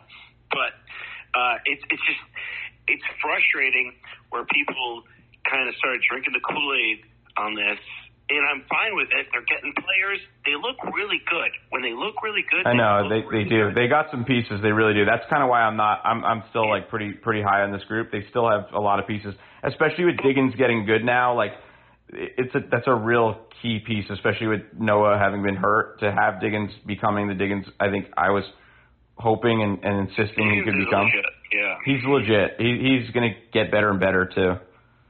And I don't even think it's, like, Martin's fault that they lose by 20 against LaSalle or whoever they lose to, whatever it is. You know, like, I don't even know. But I know when they lost LaSalle, I was pretty upset about that. But it's just like, just stop screaming at people. Stop blocking people. Just, dude, accept UMass and just, this is what it is, you know? What I was saying to the VCU fan who you guys were at the Final Four, 10, 15 years ago? Whatever it is. I don't even remember. 2011, yeah, 12 years ago. Yeah. But you guys are 11, you're going 12. through the same thing that we went through when we went to the Final Four. No, we're going, and then what happened after, really, is what they're going through. And then all of a sudden no one's there, and because they kicked all the real fans out. That's a long story, which, like, we could do a whole episode on that. It's kind of not true. It's, like, overstated by some people who did indeed have their seats moved because the team got really good and money people came. But, like, they didn't really get kicked out. They got moved for 4 years when we were awesome, and then some of them are still resentful 25 years later. That's actually a problem. My dad is extremely resentful. And the thing is, like, that's a problem. Like, by the way, no disrespect to your dad, good dude, but that mentality is actually much more of a problem than people bitching on Twitter. Because, like, people bitching on Twitter are still engaged and care. People who are mad that their seats got moved 25 years ago are, like, fighting, you know, like the people that they found in Vietnam, like, 20 years later who are still fighting the war. Like, that one's over. Time to move on. But people who are passionate on the modern internet are, like, not the problem. They're actually an asset, and you can leverage them for good. Who's the people when a recruit, just to go back to this, when a recruit is, like, deciding between schools, who are the people that are saying, hey, come to UMass? The same exact people who are bitching about lineups, because they care. And to stifle the people who care, provided they're not being, like, super over the top and personal, this is not great strategy. Because part of building a program, and I've pretty much defended Frank most of the night, but part of building a program is engaging with those who care deeply about it and not alienating them. That's kind of like program building 101. And that might mean, like, taking some shots, absorbing some shots.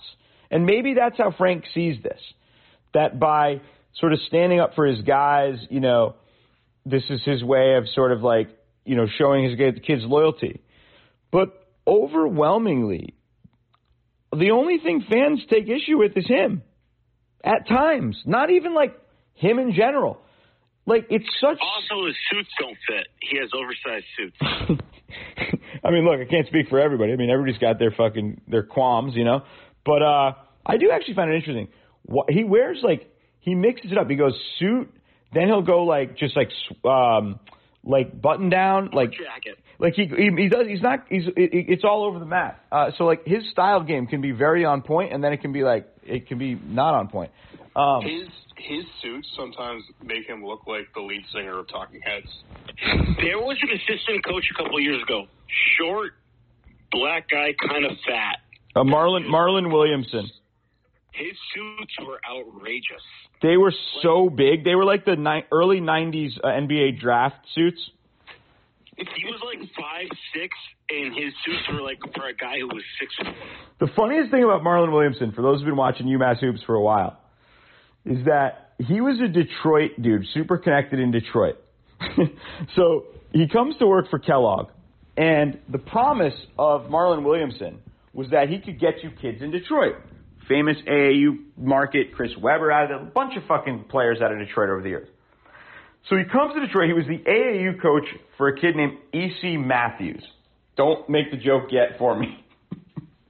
E.C. Matthews was like a top 80 recruit. Really good, but maybe you get a chance. Sometimes an Atlantic 10 school will pull a kid like that, right? Lefty shooter, reminded me a little bit of Michael Redd, had a real nice game in high school. Just fucking good-ass player. Marlon Williamson runs, if memory serves, runs the AAU program that E.C. Matthews is a part of. He also has like the number 3 recruit in the country that year. He goes to Kentucky, I think. I forget who it was.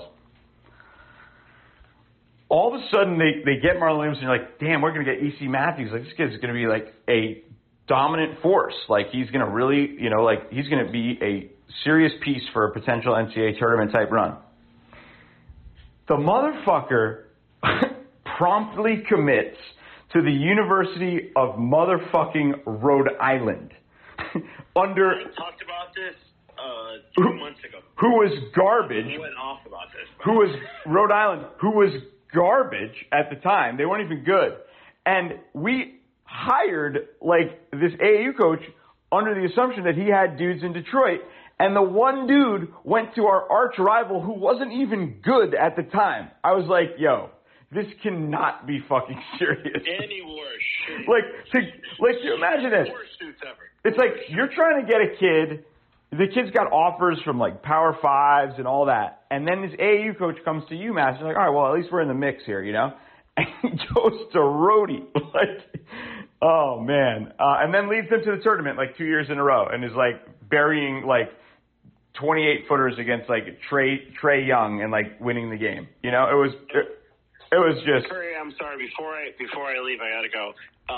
But I missed out on the Worcester Academy game tonight. I was supposed to go, but I got booked for a show. Oh, because our mutual friend's kid is on that team, right? Yeah. Mike Oliver's kid is a sophomore on Worcester Academy varsity. Yeah, he doesn't get run though, right? He doesn't play. Apparently, I talked to Lankowski about it. He doesn't play that much now, but next year he will play. Got it. Well, thanks for the length shout out. We'll try to cut that out in the edit. Oh, all right. All right, Mike. Thanks for coming on.